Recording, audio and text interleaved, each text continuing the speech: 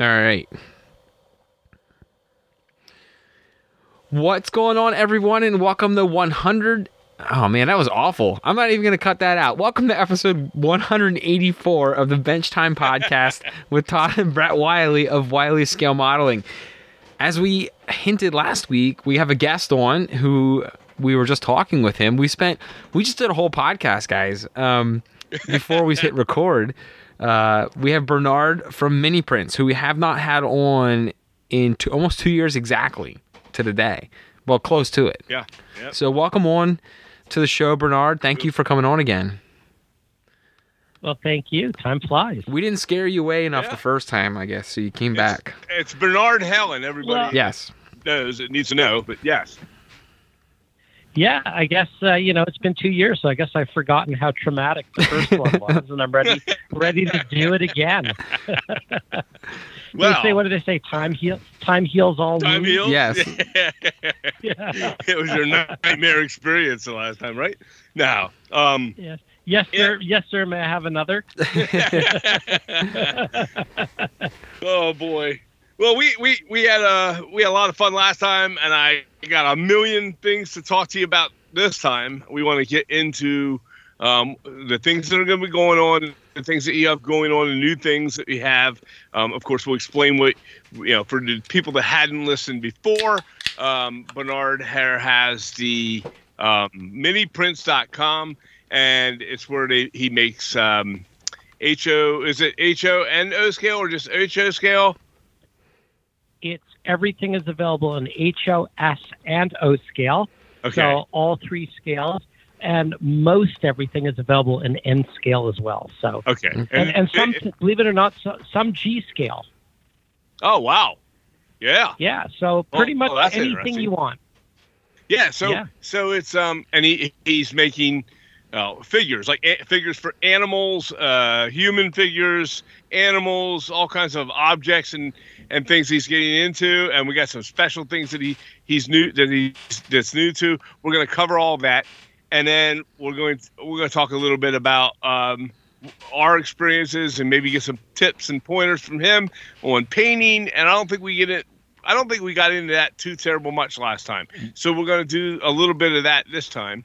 How we paint them and the things we do and the things that he does and some of his customers have done that he's got, maybe he can expel some knowledge on us, how to make better, prepare and paint better figures. So, we'll welcome with us. Great. Glad to have you. Well, thank you for having me back. Well, a lot has changed in 2 years. Yes. It certainly has. I'm looking at your website as we're doing this. So once I get rid of this Skype telephone looking thing, and why is that on top? And who cares? Let's go to one of the things that I noticed that you had birds last time, a ton of birds, right? And you had domestic animals. You've had that. And I know you've added some land animals, as you've always had land animals, and you've added to that, I believe, since the last time we talked to you, of course. But I don't recall the aquatic animals. Did you? No, everything's really grown. I mean, when we first talked 2 years ago, the company was probably only about 8 months old, and we're coming up on 4 years now. Mm-hmm. Oh, wow. So, so this April 1st will be our 4th year anniversary. So, we weren't even a year old when we first talked 2 years ago. Yeah. Wow. So wow. I think that, it was pretty much birds and animals, like when we first talked. And that's as if people go back and listen to, I don't know what episode it was way back when, I think it was like in the 160s or something. Uh-huh. But what's that? No, we disagreed with you. We were just confirming, yeah. Yeah, I think it was 159. I just looked at it. Episode 159, the 8th of January in 2021. So back then, I mean, the company started in April. So the company had only been going for, April, May, June, July, August, September, October, November, December. So it hadn't been a full year. And it started with, as we talked about back then, it started with my my desire to find an HO scale beaver, for my own layout. Mm-hmm. Right. And it really did start with, the birds and the animals. And since then, I keep adding categories. So there's so much new stuff. I'd say most of the stuff you see on the website now wasn't around when we talked last. Yeah, I'm seeing that right now. That's really a big growth in the span of the 2 years. But that's insane. And I mean, I try and list 2 or 3 new things every week at minimum. Oh, wow. Yeah. So, I mean, I don't, I'm not thinking about the math on that, but I mean, if it's a couple things a week times 52 weeks, Mm-hmm. It's at least a couple hundred a year. Yeah. So times 2 years. So, yeah, I would say the vast majority of stuff there is stuff that, that we can talk about that wasn't there before. And it has definitely gotten a little weirder. I can see that. I mean, it started strange. It started strange, and it's gone completely off the rails. And you do a lot of things by request, right? Yeah. As I'm browsing, I think I'm known as I'm browsing, talking about weird as I'm browsing, and we can talk about this in more detail later. Listening to you, and I'm just kind of, perusing through your site. I see the oddities page, which is full of weird. That's my favorite. That's my favorite. Yeah. My favorite one on there might be a tie between the Plague Doctor and the moderately agitated mailboy. I don't know why that one's funny to me, and there's probably a story behind it, but that's my favorite looking one. Yeah. Oh, there is a story behind that for sure. Oh, and yeah. Well, we're going to get to that. Yeah. I think that's kind of what, over the last 2 years, that's kind of what we've been known for, is that, everybody out there can do cinder blocks or mailboxes or garbage cans. And, there's no doubt that in the last 2 years, there have been more and more people out there sort of doing that.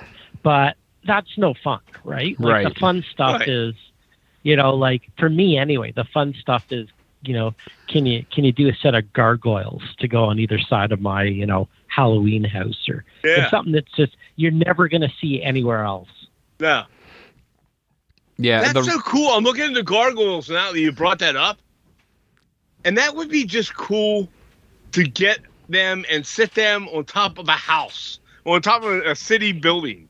At the top, Exactly. Well, that's just it. I mean, I've had people put them on like skyscrapers, like, they're modeling like New York skyscrapers. Yeah, yeah. So they put them on all 4 corners, like, Ghostbusters. Yeah, yeah, exactly. Oh, yeah. That's so cool. Yeah. Now, what's the deal with Fred the Sock? Okay, so Fred the Sock, there is there's a podcast out there, and this is actually this is a really a new part of the business that has started since we last spoke. But I've really gotten into people because I think for what I was doing, there's a real lack of good modern railroaders out there. So I really like the whole notion of contemporary figures. I remember at one point we were talking, it might have been 2 years ago, about how, there are a lot of great European figures out there that are fantastic quality, but they look very European. We were talking about that on our layouts. We were just talking about that. I have an Oompa band, and I don't. It's an unpainted Oompa. What the hell am I going to do with an Oompa band?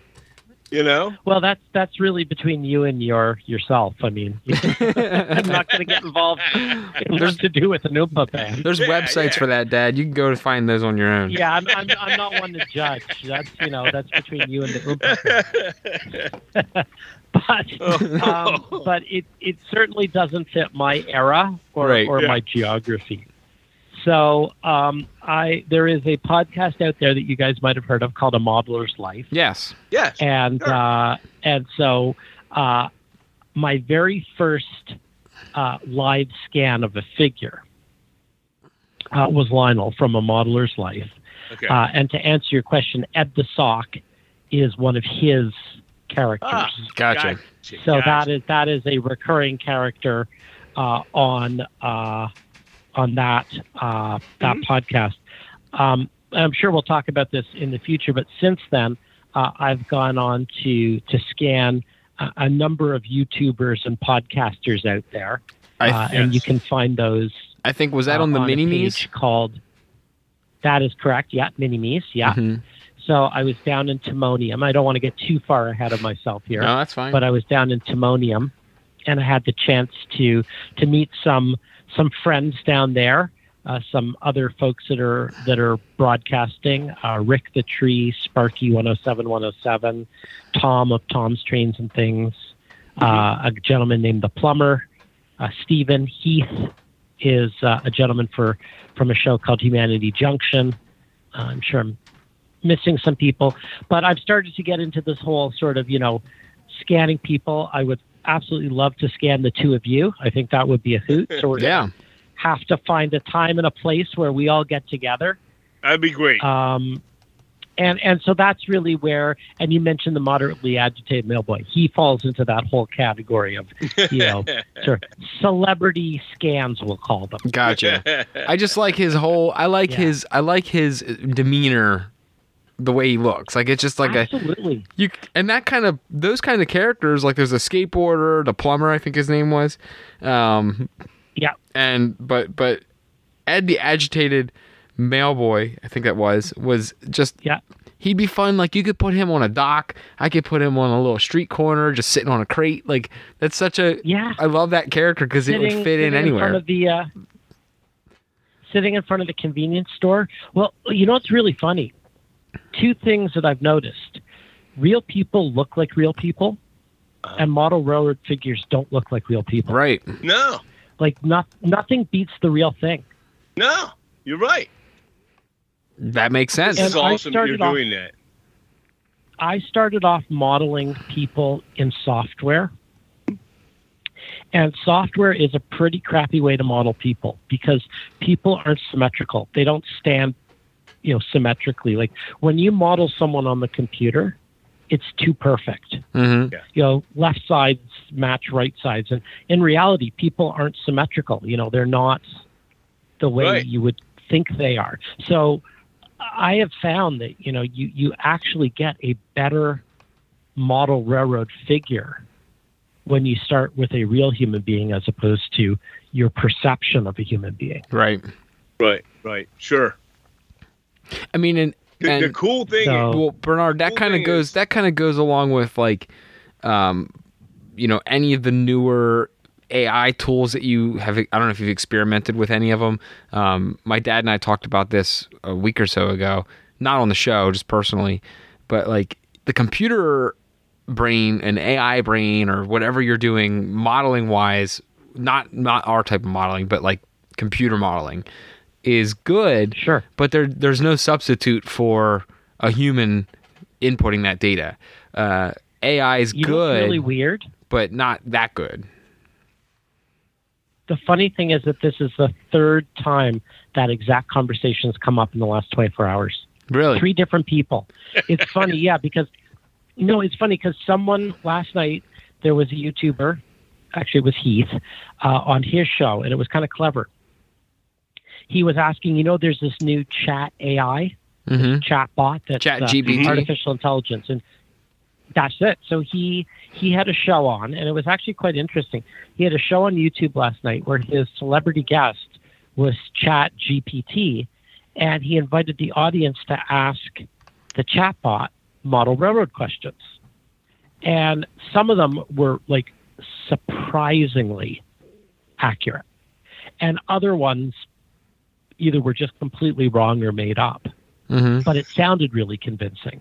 And I'd read an article a couple of weeks ago that said you can't really trust GPT, because he lies. Like, he thinks it sounds very plausible, and he thinks he's telling you the truth, but you don't really know whether what he's telling you is the truth or what he's telling you is the truth. Like, half the stuff is just made up stuff. I agree. It's like if you go to Wikipedia and you search for something. A lot of that stuff is put in, well, all of it, by humans. The details, the facts, and it can be changed. I can go in there, Well, some of it, and you change some of it. Wikipedia has been locked down for the most part widely, but this is not. This is you interacting with a computer. Okay. Yeah. Right. So, and the risk there is with ChatGPT is it sounds very plausible, but you don't really know whether or not he's citing a report that actually exists, or whether he just made the whole thing up. Wow. So it's really funny that you mentioned that because, and it's nothing really beats. And I guess the key point here is people like dealing with people, and nothing really beats. If you're modeling anyway, model from reality, model from real people. Right. Yeah. Now, before we go any further, I need our listeners here to know. Went down the rabbit hole. We did. No, but we're going to go there again, I'm sure. But before we get any further into it, I need to explain to our listeners that if you've never been to Mini Prints and you haven't seen these figures, the animals, the people, go there, do yourself that favor and go there. You are not going to find, as far as I can tell, in our experience in model railroading, I've not seen or dealt with the quality and detail that you're getting with these figures. In no way, shape, or form have I seen anything quite like it. That's why I've been using them now lately, this last couple of weeks for my diorama. But it's definitely unique. It's definitely cool that you can go there. And if I need a bear for something in the woods in my thing, I could go to Walters or one of these places and try and find animals. But I'm not going to be, if I get the bear, I'm also going to get like 6 deer and a platypus and some other shit, right? But with this, I get the bear, right? And I get it in detail. And that's what I want. I can go through and I can pick out one animal here, one animal there, and I'm not getting a box of animals like some sheep and other things that I'm never going to use. Okay, I get what I want, and the detail is far better quality. So definitely go there. We'll continue and check it out. But I just wanted to have that said before we go any further. And we have no endorsement here or any deal other than we're friends with Bernard. But outside of that, it's not like we're promoting his product or anything else. I am out of my experiences with that, so that's what it is. It comes because I genuinely feel great about this product. So, well, thank you. That's kind. And I mean, I'm a modeler too, so I would never ever send anything out that I wouldn't want on my own layout. And I'm kind of a little OCD or perfectionist, or I don't know what word you'd use, but I kind of have high standards for my layout, so I wouldn't want to send something out the door, with my name on it for your layout, if I didn't want to put it on my own. Great, quality is important, and you can tell, Mm-hmm.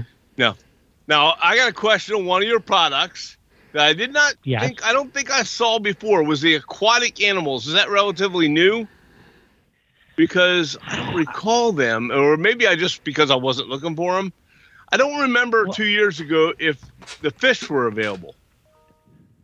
I don't remember either, to be perfectly honest, but I can tell you that one thing always leads to another. So you'll add in lobsters, and then someone will say, well, can you do crabs? And then you'll add in crabs, and then someone will say, like, I had a request for crab pots. So I did 100 sort of, crab pots for someone. They're not up on the site yet. But one thing always leads to another. So my suspicion is, like, I remember we talked about the Loch Ness Monster last time. So I have probably added significant things. The other thing that tends to happen is things get reorganized. So, I might have had one aquatic animal, 2 years ago, but then enough requests came in that it became a category. Gotcha. So I'm always adding. And I'm always adding exactly as you said. You're 100% correct. It's based on, people requesting things. Okay. I mean, you just mentioned platypuses. I don't have platypuses. So, I just threw if there's that a huge market, If you want a platypus, I'm your guy. Yeah, I was just checking that. I was just throwing something. I think there is new stuff.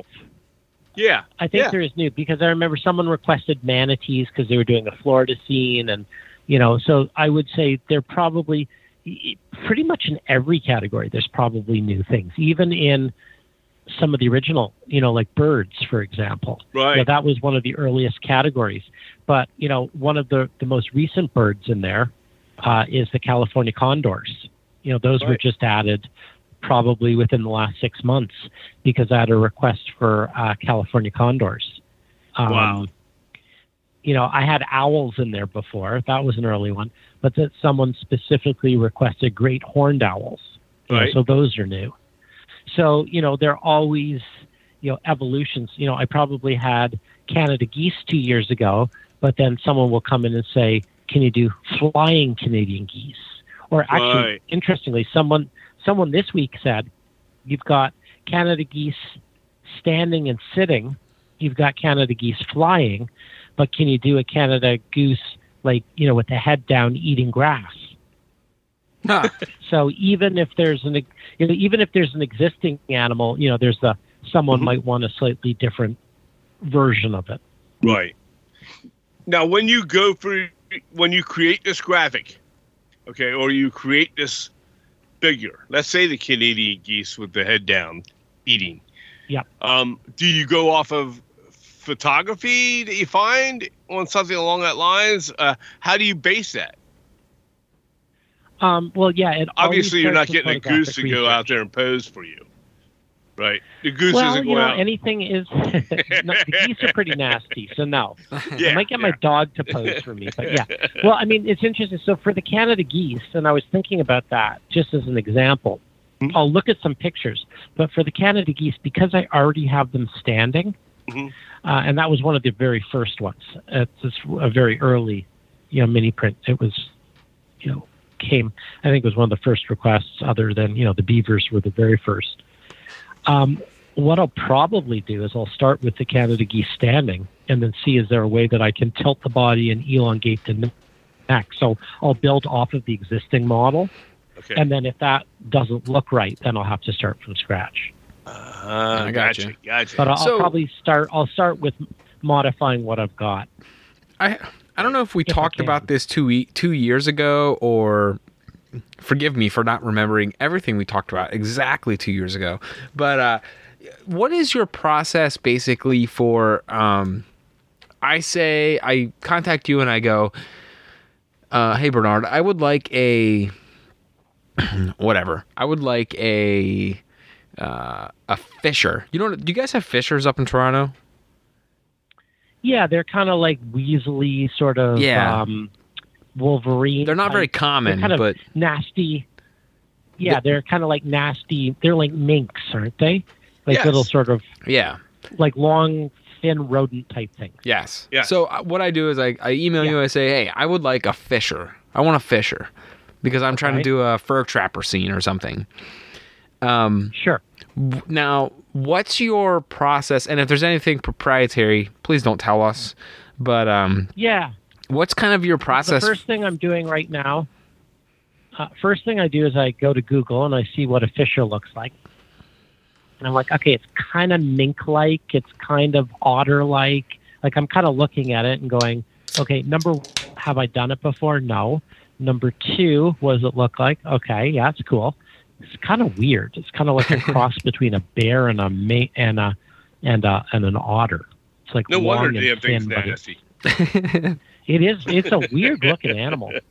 And then I'm thinking, okay, well, is this like a one-off, or is there sales potential for it? So I'm like, it's kind of cool. So I kind of looking at it, thinking, how hard would it be? How common would it be? Would other people want it? Do I have something that looks like it? Right. Interestingly, it's an animal that I have not done, and I'm kind of running out of animals. Okay. So I would say, so you put a spark in his head. I was going to say it's kind of a contender. The other thing I look for is how big it is, right? Right. Because I typically don't really like to do animals that are smaller than 1 foot. Yeah. Okay. Because 1 foot in HO scale is pretty small. Yeah. I think it's bigger than a beaver, though. I think it was definitely longer. Yes. And then the next question I say is, how many do you want? And what's your budget? Right. Gotcha. But well, yes. no, so I meant more of like, usually, how do you get them into the 3D world without giving away anything that you do? I mean, I don't want you to give away anything, but like, what's the process? Are you modeling them or? Sure. Yeah, they're different. They're different ways of doing it. So everything starts from scratch. I mean, the best way, the fastest way to do it is to scan it. So I don't know whether I probably didn't have it 2 years ago. I'm pretty sure I didn't, but forgive me if I told this story 2 years ago, but I didn't. I know I didn't, because I did this in my new space and I only got my new space a year ago. So we'll talk about that in a minute. But I was taking my garbage out, and this was within the last year. And I had one of those big hefty garbage bags in my hand. I'd say it was a pretty big one. I'd say it was about, it was full. Mm-hmm. So maybe 2 feet by 2 feet by 3 feet, something like that. And so I'm walking it down the hall to the garbage, and I'm like, wait a minute, I don't have garbage bags. That would make an amazing scan. So I literally plunked my garbage bag down in the middle of my floor, and I pulled out my iPhone and I scanned it. And it was that easy. Now, obviously, I had to bring it back into the software and clean it up and to clarify and do all that stuff. To clarify, you have the iPhone Pro with the LiDAR, right? No. This one at the time was, I think, the iPhone 10. So there are apps that you can buy that will work just on the iPhone. There are different ways to scan. So LiDAR is probably the best, but I think that's iPhone. I don't think 10. The 10 didn't have it. No, maybe 12 or 13. So LiDAR is an option. Okay. There is something called photogrammetry. So photogrammetry there are all sorts of iPhone apps that will do it. Now, that obviously works for something like a garbage bag that you physically have in your hand. So I was able to turn my Mini Prints trash literally into that's the best. A prototypical Mini Prints garbage bag. So it was real and it was fast, which is the other thing that's kind of nice. So that's one option. Okay. The other option is there public domain? So sometimes, museums, like I won't print something off Thingiverse. Like I won't steal a design because, that's not ethical. And, sometimes I will find something perfect online and I will ask the artist, if I have, if they are open to me offering it, and of course I will compensate them, Right. So, I mean, I also don't think there's no need to recreate the wheel. If something exists out there that I think is, Mini Prints worthy, that someone's done, there's the possibility that I've got a pretty big pipeline right now. There's a lot of traffic to the website. Right. So, on occasion, I've said to someone who has a really fantastic design, I could go recreate it, but why? You've already done it and it's fantastic. So, how about I sell it and, you get a % of everything that sells. Mm-hmm. So that's an option. And then there's the other option, which is to start from scratch. Right. And there's a number of software programs out there, some of which I'm really good at and some of which I'm not. And at this point in the business, I actually have people that are designing for me. Gotcha. So in the case of your Fisher, I would go to one of my 3D designers and say, let's go make a Fisher. Right. Cool. And I would art direct it, and like I just don't have time at this point. There's just such a volume. I mean, I'm not designing everything anymore. In any business too, you have to decide, where's your time most valuable, and if it's if you can outsource the designing part and you can spend the time 3D printing, that makes sense. And that's totally not like it's a sacrifice in quality. It's just, where are you spending your time? No. Exactly. And I love designing, don't get me wrong. But there's some things that I'm really good at, and there's some things that other people are better at. Hey, so I feel your pain. Same thing. Yeah, in the case of the Fisher, I know the person I would call tomorrow if you wanted some Fishers. So that's probably I think the route I would go on. I think that's good, and I think that's very similar to how some of the kit manufacturers will use guys for instructions or use guys for their prototype build outs and things like that. It's no different. It's just a different application. Yeah. Where I'm really sort of focusing my time right now is the 3D scanning of people. Because part of it too is I do what sort of I want or what excites me. Mm-hmm. So, the Fisher's cool and everything, but I don't think I want to spend... No. I just pulled an animal out of thin air. Drawing a Fisher. Yeah. But it's a cool idea. I like it. There was an animal very recently, kind of like a Fisher, that someone asked for.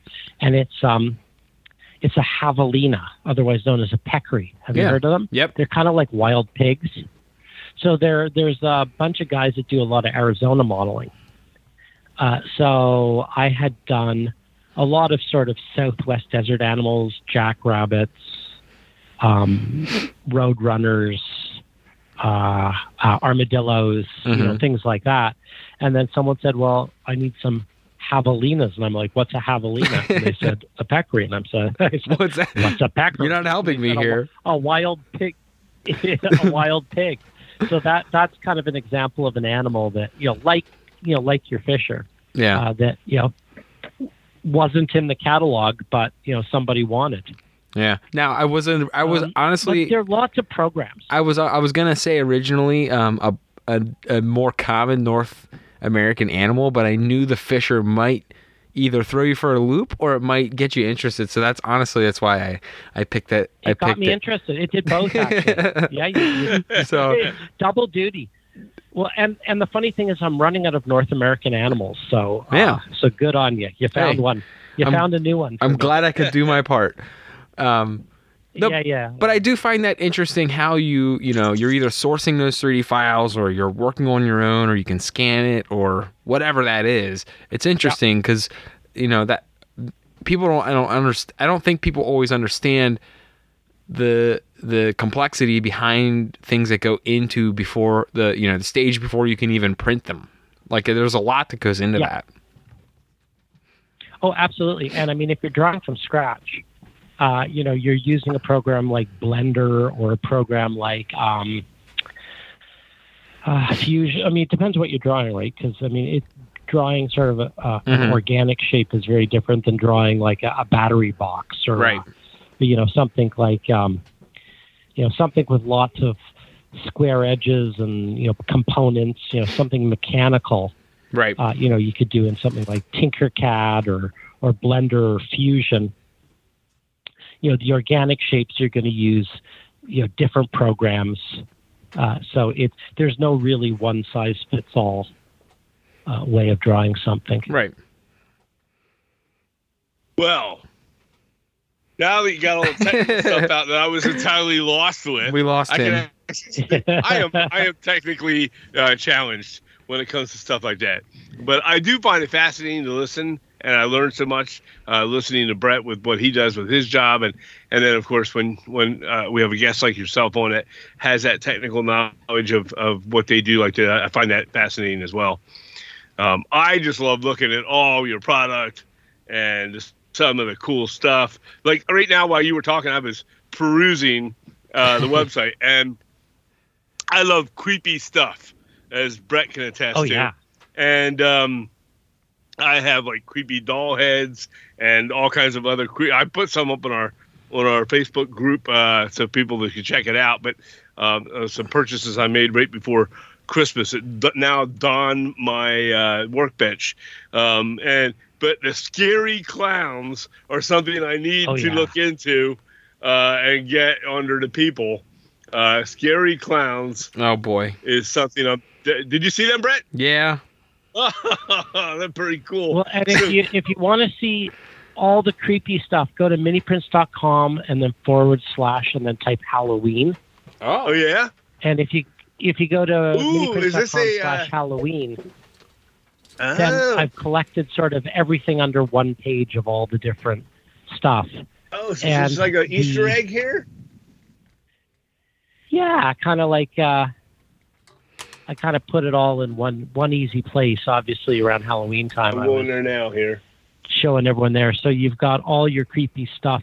And one thing that was really fun is this year I started to play with something I'd never done before, which is glow-in-the-dark resin. So 3D printer resin that actually glows in the dark. I see that. You have your glow-in-the-dark ghost? Yeah, and I also did the Undead Rider glow-in-the-dark. So this thing is unbelievable. I mean, you can see it balancing on my finger. It's tiny. Yeah. It's a skeleton on a skeleton horse. And I printed it out in glow-in-the-dark resin, and it just, like, when you shine a light on it and then turn the lights out, it's crazy. Now, I will say one thing. There are a few things in here, while it is packed full of awesome, creepy things like my dad's interested in now, all of a sudden, there are some other things like vultures, owls, ravens, even jack-o'-lanterns or headstones that you could use in a modern setting. Not a modern setting, but like a normal city scene. But then if you want to throw in some creepy stuff, hey, that's fun too. Yeah. Well, the other thing that I've really gotten into that was new since the last time we spoke is I'm totally into trying to figure out how to put LEDs in everything. So I've got a whole line of things I call mini lights. Yeah. So there's a whole line. There's probably a page too if you go to miniprints.com / minilights, MINILIGHTS. So pretty much everything at Miniprints has the word mini in front of it. Okay. So Mini Lights was a whole little sort of product line I did where I was trying to figure out how to put like flickering LEDs into things. So I did televisions, I did fires like a dumpster fire, a fire burn barrel, jack-o'-lanterns. I even lit like a railroad lantern, a pot-belly stove. So I'm not really into, I haven't sort of wrapped my head around the whole animation with Arduino. I mean, I played with it a little bit, but I love sort of figuring out how to animate things with light. And I think my favorite in all of those is the campfire because I've got a video up on there and it's just so effective. Now, like it looks completely realistic. Does and I might know this by clicking into it if I had read this, but just for our listeners, if I were to buy a campfire or the burn barrel, everything comes supplied, right? Yeah. Oh yeah. Awesome. Yeah. So now the campfire I didn't include the wood because I figure everyone's got twigs, right? And I'm not into modeling. Like one of my rules is don't model things in 3D print that look better in real life, in the real world. So like I could 3D print some wooden logs, but like why don't you just go out to the garden and snip some pieces of wood? Yeah. It's going to look better. Right. So this is cool. You can order it. You can order this and it comes unpainted, but when you hook it up, boom, now you have a fully functional, like the fire burn barrel. I like the guy, he's warming his hands. He's kind of working on like a dockside or a seaport shipping area. He's warming his hands by the burn barrel. That's awesome. And it comes, so how good do you have to be with electronics to get the thing to wire? No, nothing. It's all done. It's all done. So basically, and for the fire burn barrel, for example, the fire barrel's already painted. So the figure that comes with it isn't.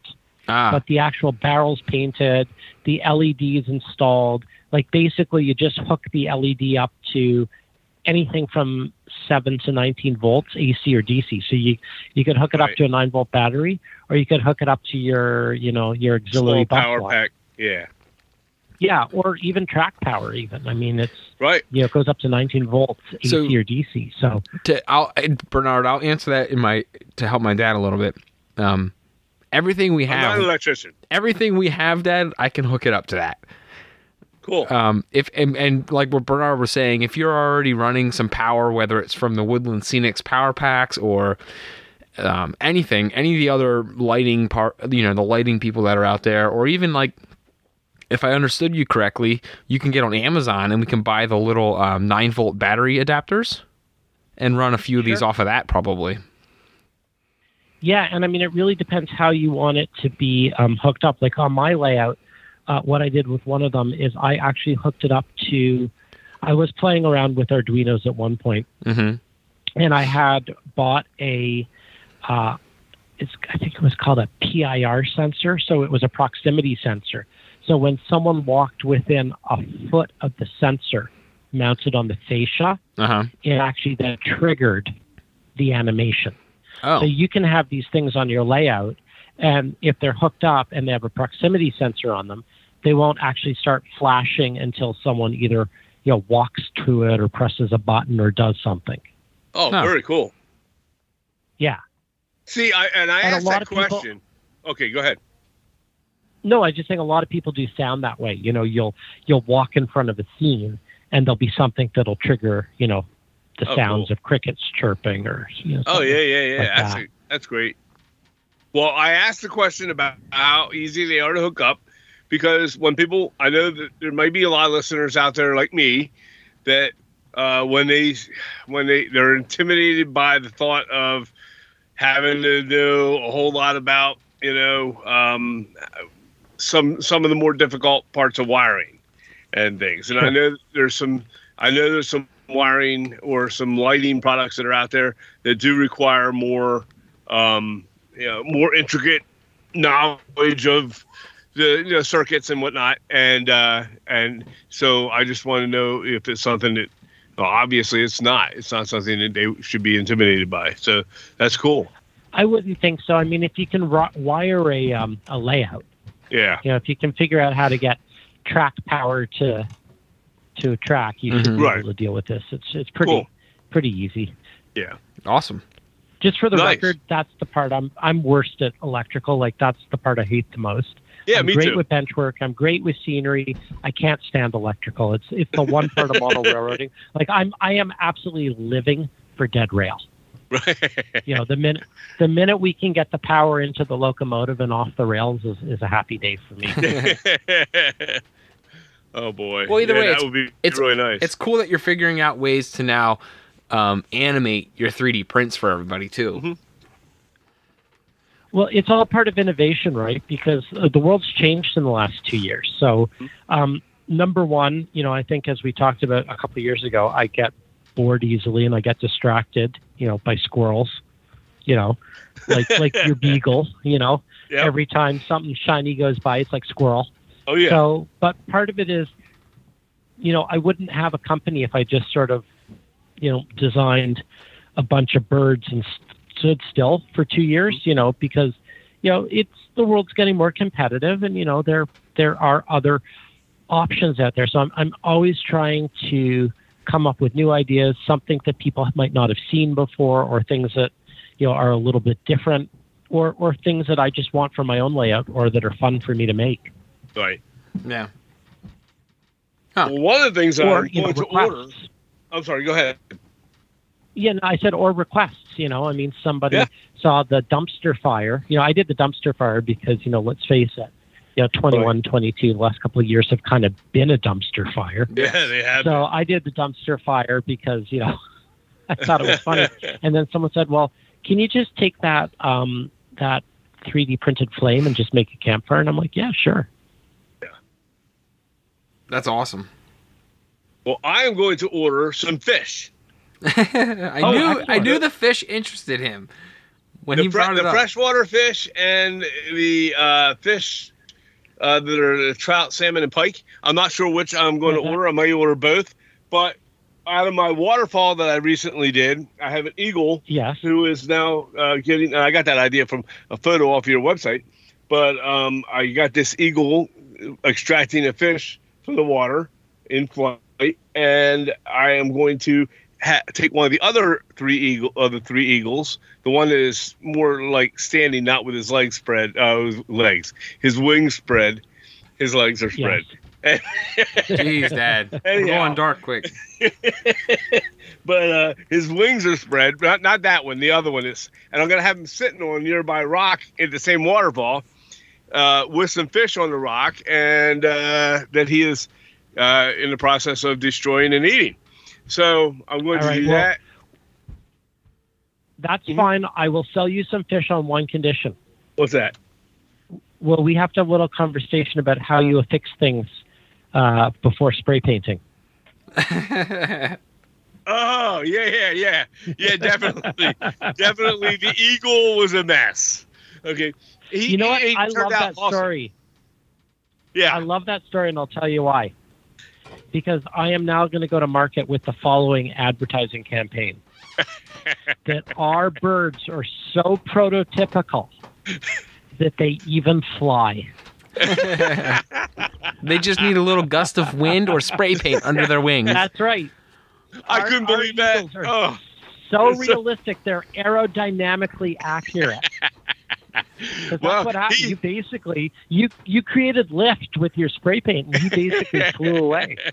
He did, and he apparently went to a safe spot, because when he fell, and I spent all that time looking for him, and I went and put him back, and he was sitting on top of the trash can lid, and I'm like, oh my gosh, and he wasn't broken. He wasn't broken. That was like the best part, and I was frustrated and mad, and if anybody had not seen listened to last week's episode where we talked about the eagle, I'm not going through the whole story again per se, as just explain. Go to that, listen to it, you'll understand where I'm going today. Is my frustration level was, when I find it, I feel like I want to smash it, but it wasn't the fault of the thing. It was just I'm frustrated trying to look for it. I'm also freezing outside. It's cold. I'm in a t-shirt and a pair of slippers, and and sweatpants, and that's it. The longer you're out there in the cold, the worse it gets. The madder I'm getting. My flashlight batteries went out. I had to replace them. I'm going to come back outside again, and then when I found it, my whole attitude changed. I felt better than when they came in the mail, and I was excited. I was more excited. I was more excited when I found this eagle than I was when any of the things I bought to start putting this part of our diorama together. I was that excited because I found this little itty bitty eagle. And well, I'm glad you found it. and if it makes you feel any better, I'll tell you two things. One, I would have happily replaced it if you didn't find it, because it is a hobby and it's supposed to be fun. So the standard mini prints guarantee is that if you break it, if it arrives broken, obviously I replace it for free. Sure. I pay the postage. Right. But if you drop it, I mean, I had a gentleman the other day, probably a couple of weeks ago, contact me and said, listen, it's totally my fault. I dropped a bottle of paint on one of the mini prints. I smashed it. I said, no problem. If you break it, lose it, drop it, smash it, whatever, I will happily replace it for free.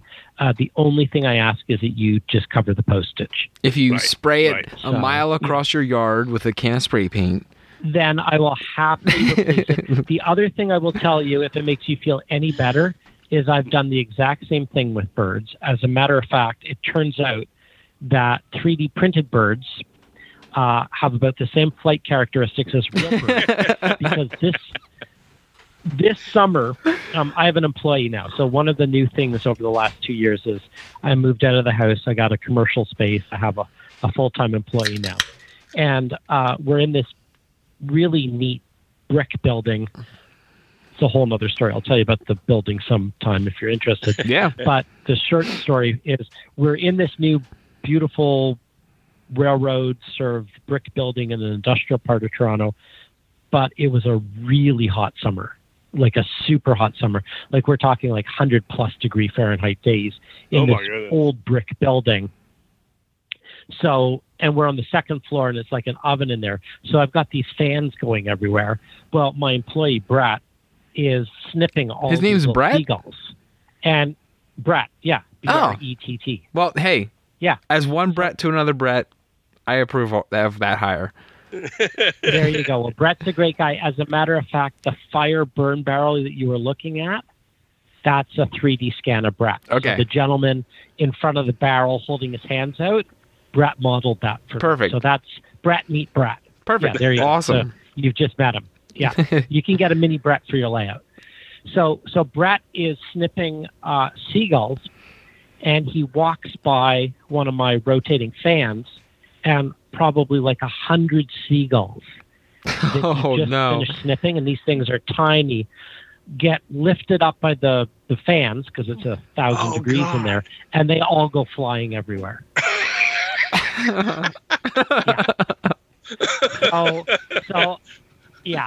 So I've been there. It turns out that our animals are very prototypically aerodynamic, and I feel your pain. Well, I have another funny story I've told no one. I've not even told Brett this. Oh, wow. I can't wait. Okay. Yes, and this is involving a mini print. So, I had, I did paint the deer. I put them up on the Facebook with the, I had one deer that I had a couple deer that I bought. I don't know who made the things. They're one of the Bachmans or something like that. They had deer. The one deer I painted has the deer's head down drinking out of the water off the stream. And I needed to do that. That was important to me because it was a stream and I wanted to add some wildlife to it. But and the reason I did that was because I wanted to have, if you ever notice with deer, when one is drinking or eating, the buck usually is, I chose a buck, but the other deer are looking out for them until and then when they lift their head up when they're done, they look out for the other one while they eat. Right. So I wanted to have the buck that you had sent me before. I had a buck and I had never painted it. He's been in a box and I was all excited to use my mini print buck. And I had him already. He was going to go with that other one, the doe that was drinking the water. And I had it all, exactly what I did is what I had planned in my head. So I had him. I primered him. I was all excited. I primered up the buck.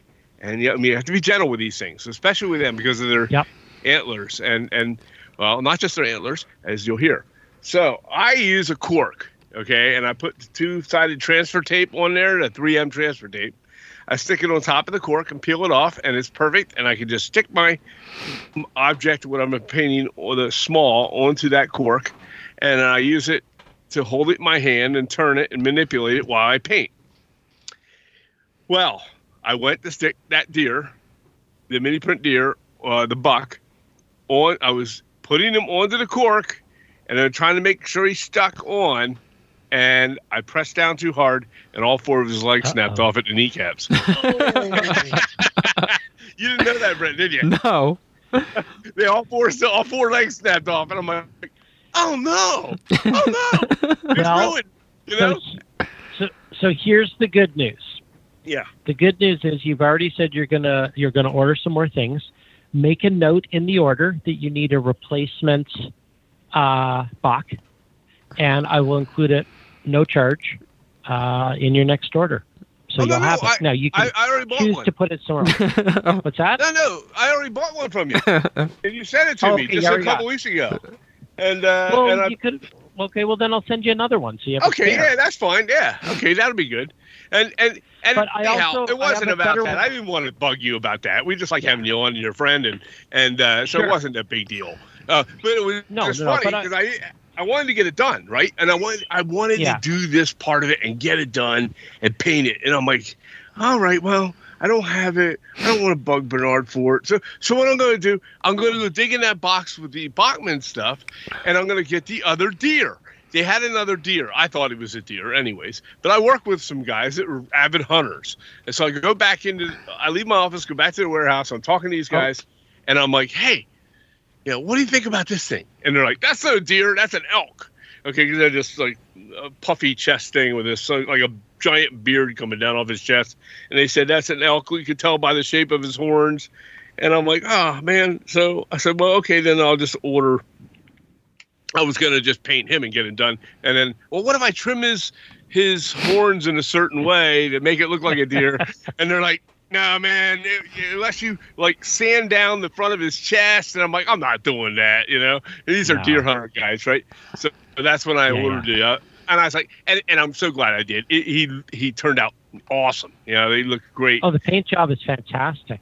Oh, now I've got a tip for you. I've got I like Bernard's top tips. So sure. The tip of the day, because I've used the double-sided sticky tape as well, and you're right that sometimes it's a little hard to get things up and off. So I've moved. I use the same thing you do. Instead of a cork, I use like a wooden dowel, like a just trim, like a broom handle type thickness. Yeah. So about the same thickness as a cork. And I paint the same way you do. But I've started to use, do you know what blue tack is, or fun tack, the little sort of blue putty that you use to stick into the wall? Yeah, I have some of that, actually. Yeah. Okay, so I usually just create a tiny little ball of that and then press it flat with my thumb. And that's what I use to stick my mini prints to my corks or my dowels. Oh, cool. Okay. I have a whole that box of that poster stuff. putty. Yeah. So that poster putty, the nice thing about it is it's super sticky, but you can actually embed things in it. So if you were to take your deer, for example, and press all four legs into that blue tack, poster putty, fun tack, whatever you want to call it, right? You're literally sort of pressing it into something that's got a bit of give to it, so you won't snap it. Oh, okay. Well, that's great because So he snapped right at the knees. And he looked like a midget deer, and I took him. Well, and because I was modeled, you've just modeled roadkill. Yeah. Well, and I was gonna say the other thing. I was so disappointed. The other thing with myself. The other thing you could have done, Dad, is just had him standing in the water like he was, up to his first knee. I did that. Okay. That's what I'm saying. Okay. I took him and I laid him. I put him in the water in like a deeper section. I was like, no, man, he wouldn't look like that. He wouldn't look like that. It just didn't look normal. And it bothered me, I was like, man, I was like, maybe I can still use him. And then I went to put him in the water, and then his horns broke or his antlers broke. I was like, oh man, this thing is like he's a hospital case now, right? So that night I got online. I just ordered the other one and a new one. But it's cool because now I had the whole set of deer. Yeah. Try some of the fun tack or blue tack or the poster putty, whatever they call it. Yeah, I've got LePage brand, but I'm sure it comes in all sorts of different brands. But it's a reusable adhesive. Kids use it to stick the posters up on the walls. That's been very effective for me for when I'm holding people or things onto a painting surface. I'm definitely going to do that. I have it sitting right here, right in front of me right now, actually. So that's cool. Oh, perfect. Yeah. That'll work out good. And then I also painted the Santa Clauses at Christmas time. The two Santa Claus. I was going to put them on the layout, on the big layout down at Brett's house for our granddaughters, and have both the girls try and find them, like a Where's Waldo somewhere on our monster layout. That'd be fun. But it didn't do that because I hadn't been down there since, and because we got busy with the holidays and stuff. But I'm planning to get down there again here in the next week or two. So we will probably do that one with the girls and the Santa Clauses. Yeah. So, but they'll be great. That to me is the fun part. I love painting these, and people always ask me, will you paint them for me? And I'm like, no, sorry, like I don't have time. It's that's the fun of it, but it is time consuming. So mini prints do get sold unpainted for the vast majority. There are a few things that I've started to sell painted. So like for example, like a tire pile. I'll give it a shot of black, or or the things that are lit, like the TVs and the barrels. You have to paint those because you can't really paint them once they're assembled. So I'd say that a few mini prints come painted, but the vast majority are unpainted.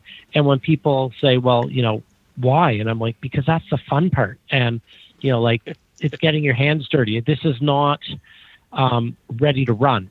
It's like there's plenty of figures that come pre-painted, And I think exactly. I think the point of buying these, the way that you create them, half the fun of it is painting them.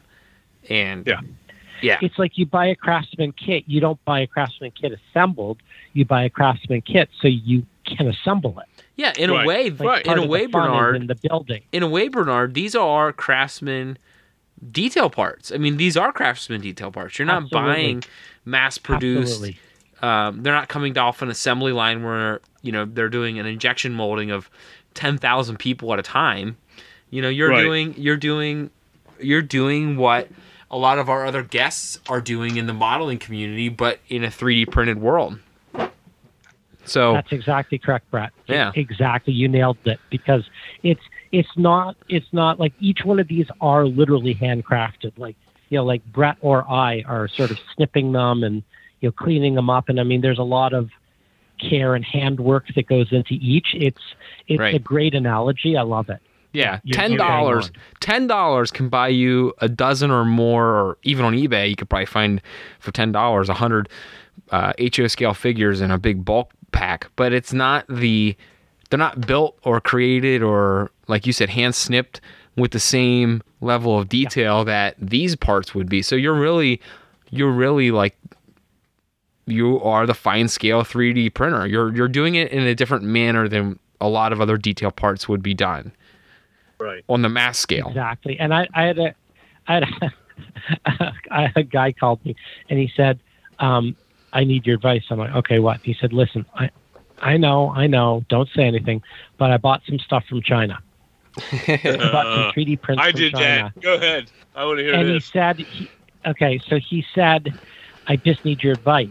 He said, there's some sort of liquid oozing from them. And I said, ooh. God. I said, the minute you use the word ooze, that's never a good thing. I said, what do you mean what do you mean? I said, what do you mean there's liquid oozing from them? He said, well, they're sticky. How should I clean them? And I said, so you're telling me you just bought 3D printed parts from China that are oozing a sticky liquid? And he said, yeah. And I said, I think you might want to just toss those. I said, I have no idea how toxic that stuff is. I don't know, I said, you could toss it in a vat of isopropyl alcohol or rubbing alcohol and give it a swish. I said, but honestly, that's, we're not going to send something out the door that's oozing. That's scary. That's concerning. Yeah. So, yeah. So, I ordered this. Mm-hmm. I ordered the What's Chinese off of eBay a bunch of years ago when we first started getting back into this. I ordered a pack of, they were cheap, from China. Oh yeah, you were proud of how cheap they were. Yeah, they were. You're like, Brett, I got 1,000 figures. No, it wasn't 1,000. It wasn't 1,000. Or 500, whatever. It was a lot. No, it was 100. 100. All right. 100 figures, HO scale. It said blah blah blah, and I got them. And hey, they weren't oozing or anything. They were like the ones you get from same material, injected molded like prizers, whatever. Okay, but They were crap. I mean, they were awful. And they had there was no facial expressions on the people. The clothing had no detail to them other than shape. And on top of that, they weren't even HO scale. They were like 1/100 scale. They were like halfway between N and HO. They looked like midgets. Yeah, it was. I mean, I guess midgets isn't the correct word. No, Dad, we don't say that. Little people. Is it little people? Yeah, this is the part of the show where we have to correct my dad on what to not say. But no, they not scale appropriate. Yeah, they were like halfway between N and HO scale though. They were just a odd scale. Very strange. I can't put them with it. It's like the dwarves. They're like the elves. It's like they're like elves. It was awful. You bought Christmas elves. Yeah, Christmas elves. Yeah, they were just terrible. I still have them. I have them. Sometimes when you get something that's just absolutely horrible, you have to hold on to them because it's more of a, hey, this is a reminder never to order these kind of things again. It's a punishment. You're not allowed to throw them out because this is how bad of a decision that was. Right. If I ever decide to make like an airplane disaster or something like that, maybe I'll use them and spread them around. I don't know. Perfect. But it's the Donner Party. We can do the Donner Party. Yeah, Donner Party. But and that's why I love this whole new sort of world that I'm getting into of the 3D scan people, because the detail is unbelievable. I mean, I 3D scanned my neighbor in the unit I'm in now. So my neighbor is a potter, and I've come out with this new line of figures called "Don't Push Me Because I'm Close to the Edge." Yes, I see that. Yeah. So so that's kind of a bit of fun, with apologies to Grandmaster Flash. Yeah. I thought, I was just thinking, the whole thing started because I was having a conversation with someone about the whole flat Earth thing. Mm-hmm. And I won't go into that other than... Oh, please, Bernard, we can have a whole other podcast about that if you want. Okay, well, in my world, the Earth is round. However, I will definitely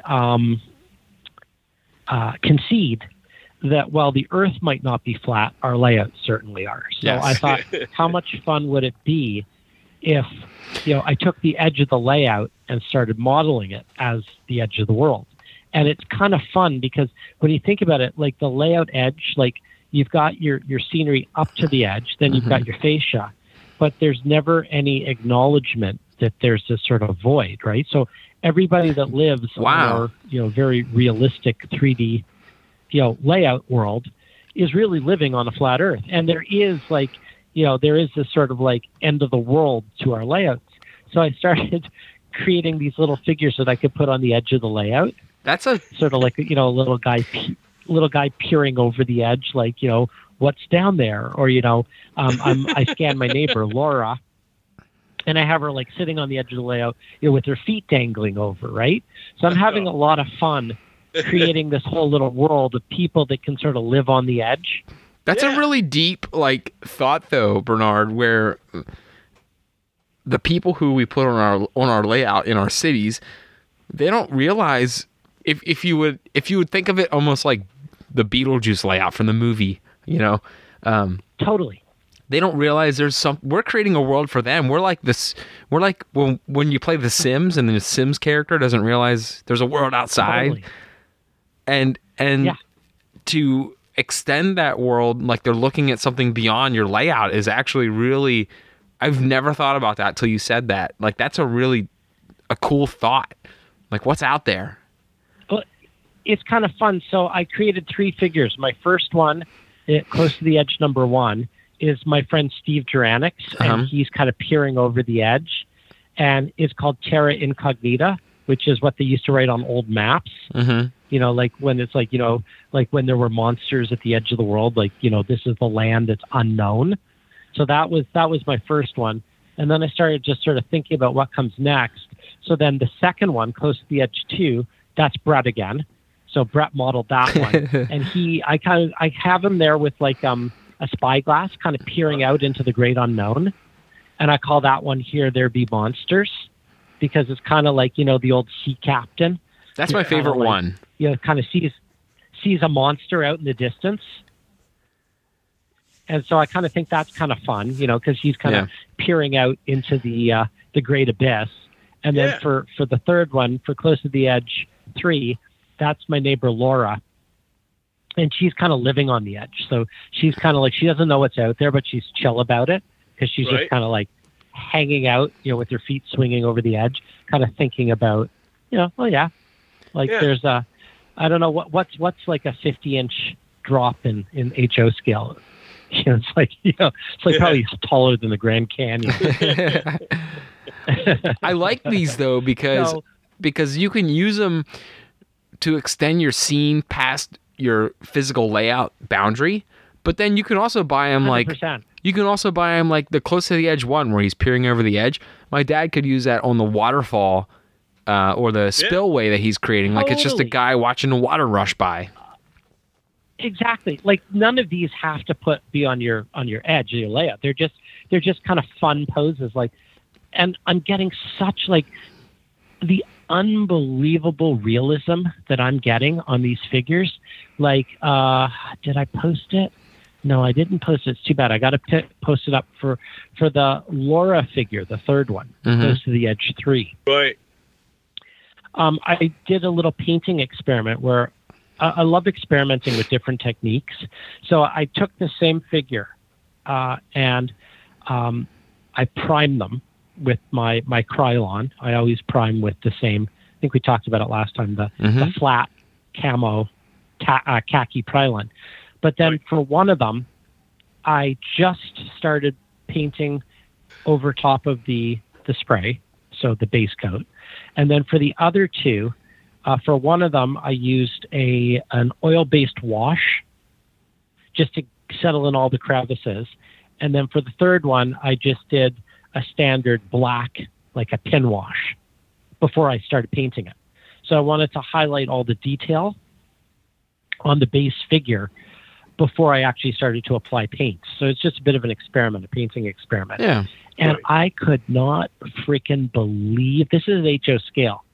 I could not believe the detail. You could see every facial detail, every fold in the clothing, like the fidelity that you're getting from like 1:1 scale down to 187. It blew my socks. It just blew my mind. I was blown away. Oh, yeah. It's super just cool. Unbelievable. My favorite one, though. Never model that. My favorite one, probably the most realistic scene, and I want to know why you made this one, Bernard, is the Bernard crashes his drone limited edition. That happened. Geez, that's about a year ago. So I think that might have been that was probably March or April of this year. And I crashed my drone for the first time. And I've been flying drones for about 4 years now. And I do have my license. So I have 3 different drones. One is big enough that has to be licensed. 2 are small enough that you don't need a license. I think it's the same in the States, but it's sub 250 grams. Yeah, it's very similar. Very similar. Yeah. So after 2.5 years of flying as a licensed drone pilot, you can read about this, I finally met a tree. And it was just a rookie move. My new Mini Prince World headquarters is right near a rail line. Actually, I'm in the middle of what's called the junction triangle. So I've got rail lines on all 3 sides of me. I'm in the middle of a triangle surrounded by trains. And I was doing a video, which you can actually see. I think I posted it on my YouTube channel. And I was flying backwards, and I kind of was not paying proper attention. And I hit the one tree. There's like every tree in the entire neighborhood is like, 40 feet. I hit the one tree that was like 120 feet. Mm-hmm. And I just wasn't paying attention. So I figured if I'm going to, and everyone knew about it. I posted about it. And, I showed the video, and it was a thing. So I figured, okay, shit, now I need to go buy a new drone. So I thought, what the hell? I'll sell limited editions. I think I did 20 of them, something like that. I forget of the painted ones. It was a limited edition. I forget how many I made available. I think there's still some available, but I said, I'm going to do a limited edition. I'm going to commemorate it, and I'm going to, you can buy it unpainted, in which case it's cheap, or you can buy it painted, in which case it's more expensive, and I'll use that money to buy a new drone. And people really liked it. I'm surprised. I didn't think it would sell, but I sold a bunch of them. That's so cool. So it helped me buy a new drone, and everyone laughed. I mean, everyone thought it was freaking hilarious. Oh yeah, that's so cool. Now what? Yeah, and I used a little bit of fishing wire, like rigid fishing wire, to literally suspend the drone over my head. So it's I was just going to ask that. You just answered my question. That's so cool. So think of it as like fishing line, but it's a thicker, more rigid. It's actually what it is fiber optic. Oh, okay, wire. yeah. That'd be nice. I needed something that was clear, like fishing line, but rigid like wire, and the fiber optic. Yeah, that's perfect. Cable, I don't know what you'd call it, just worked. Yeah. That is so cool. But that's exactly the kind of stuff I like doing, right? Because that's fun. Like, where are you going to find that anywhere else, right? Right, exactly. I mean, it's so... Well, not even that, but like Banjo Joe or ATV Rider. I've never seen any of these elsewhere. So, it's a lot of... truly unique. It's unique. Yeah. The Father's Day one. Well, Father's Day one's awesome, too. That's a cool one. That was actually modeled off a photograph someone sent me. Nice. So so someone sent me a photograph because every year I do like a Father's Day post and promotion. Yeah. And so a guy sent me, and it's all on my Facebook page. So actually I do have an ask. I will ask one thing of your listeners. If you want to see what I'm up to. Oh, the picture is actually right there. Actually, it's right there. So if you go to the Father's Day Limited Edition, if you click on the second photograph, James Adeney, Adeney 2022. So he sent me this picture, and this is him and his dad. And he said, can you make this scene for me? Right? Yeah. Oh, I'm glad I posted that. So this is the picture he sent me. I said, I can come up with something similar to it. I didn't actually, back when I did this, I didn't 3D scan it, so I modeled it. And you can see, it looks great in HO scale, but you can see that it looks modeled. It's not the same as a body scan. I mean, I could even perhaps go back and redo this as a body scan. I mean, it's fine. Like you can see it in HO scale. It looks great. Nothing wrong with it. But it's definitely... you have a lot of the polygons that are visible. I'm sure as it grows in scale, more of that's visible. But HO scale, and even I would guess maybe you'd never see it. Yeah, maybe even you could stretch it with S scale. I'm not sure, but well, and the other thing too is you can see the polygons in the picture. It doesn't really print like that. It doesn't show when it prints. Yeah. Not that bad. Which is why it's better probably for you to post the painted finished print versus a mock-up, because people are going to see the mock-up and go, whoa, that's with all these polygons on the face, and why is it going to look like that? And then when you print stuff, even when I print stuff on our limited capacity here with our 3D printer, that stuff never shows up. Exactly. And it's true, and that's why I try and post everything painted, because I think that there's a lot of people that will post. Well, okay, so there are two things that really sort of bug me about the industry. There are a lot of people that post the 3D file, and it looks either really, really good or really, really bad. If you just look at it sort of like the picture of the actual sort of screen capture, it never looks like that when you print it out. So I always feel like you should show a picture of the actual printed piece. And I always like to show a picture of the actual printed thing that comes off the printer painted, because I think that's the most realistic way to show it, because, then you're really seeing what you get. The other thing, too, is I always print and paint things in HO scale. And a lot of times I've seen people, they'll print out like the O scale because it's easier to paint. Yeah. And they'll paint it, and then they'll photograph it. And then you think you're getting this like absolutely beautiful, paintable, detailed thing, and then it arrives in HO scale, and of course it's tiny. So I always try and be as honest and transparent. Most people, the reality is most people model in HO scale. So when I'm sort of printing something out and painting it, I always try and work in that scale. Right. I just think it's more honest. Yeah. I like to show it the way it's really going to arrive. And that's so cool. And I don't think there's anybody that's going to be able to go to your website, pull it up, and go, I don't know, and not be wow. I know, because I went to one of the guys I work with, one of the same guys that's a hunter, And he does modeling, kind of like Jason does. He does some modeling along the lines of the sci-fi stuff. Okay, the bigger scale sci-fi stuff, and he's really into that now. And he's actually pretty good at it. And well, anyways, we were talking at work, and I pulled up this site. This is when we were looking at the deer, and I was asking him the questions about the deer.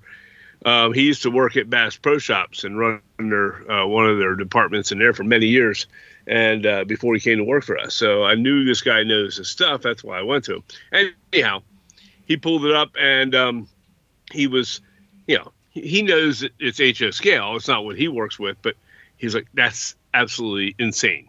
And it is instantly said that. And you're going to get that pretty much with everybody that's going to go to your site. I mean, even modelers, we've been modeling for a long time. We model, all of us, a lot of the people that you made figures of model it. And if we are those people that that you said came from other podcasts and stuff that do model road racing and Tom's Trains and things, every one of us in this hobby that have been doing it for a long time and are fairly decent at it, we go there and see it, and we're wowed. Everybody's still wowed. They love that stuff. So you're not going to get somebody that goes, that's not really all that good. You're not going to get that. That's what's so special about this for you. I got to tell you, I'm 3 years in. It'll be 4 years in April 1st, believe it or not. And I'm having as much fun, if not more fun now than when I started. And that's the best part of the business, right? It is. If you can still love this, it's got to be the best part is that you love doing it, Well, and every now and then, it's like coming up with something new. Like if you go under vehicles, one of the things, there's a ton of new, like vehicles. I'd say vehicles, objects, and people are probably the three areas that have grown the most. Yes. Since we last talked. And a couple of the projects, like doing the mobile homes, was just so much fun. And my wife is really into horses. Matter of fact, she just bought a horse, believe it or not. Oh boy! So we now have. Yeah, I know. That's a whole nother podcast. I'm officially a horse husband. I'm learning what it's like to be a horse husband. Yeah, yeah. So I've started to get into a lot of equestrian stuff. So the horse trailer was really a lot of fun to do. And I think the thing that I'm probably the happiest with is the old pickup truck, because it's something that, I wanted, like this old sort of, truck up on blocks. It even has the blocks. Stick in yeah, for sure. The blocks are modeled right on there. Oh, wow. I wanted something that I could sort of stick, in a field or on a front lawn or something. And this is one of those ones that either comes in a painted or an unpainted version. And some of them, as I say, most mini prints will come unpainted, but some I've started to play around with this painted option. And for this truck, and you can see it in one of the photographs if you go to the old pickup truck. I'm there now on the miniprints.com website. You can buy it just as the resin and do whatever you want. But I've had a ton of fun applying some weathering techniques to it, and really making it look like super old and rusty. And you know what's neat about that? And if someone pays, I'm sure it's a upcharge, right, for the painted one. Yeah, $10. It is, yeah. But you know what's cool about that, Bernard, is everyone that does that is going to get a completely unique one. Totally. Like you're never going to do it the same twice. No way. Each one is like a little sort of mini work of art. Like not that I'm saying that I'm creating a work of art. I'm saying the way it comes out, it's unique. Like it's just like this little, like every time I do one, I'm like, ooh, that's a good one. Or, like it's just like you say, it's unique. It's custom. It's different. It's fun. And that's where I'm really getting like a lot of fun. You get a little sort of production line, and you start painting these things, and it's kind of fun.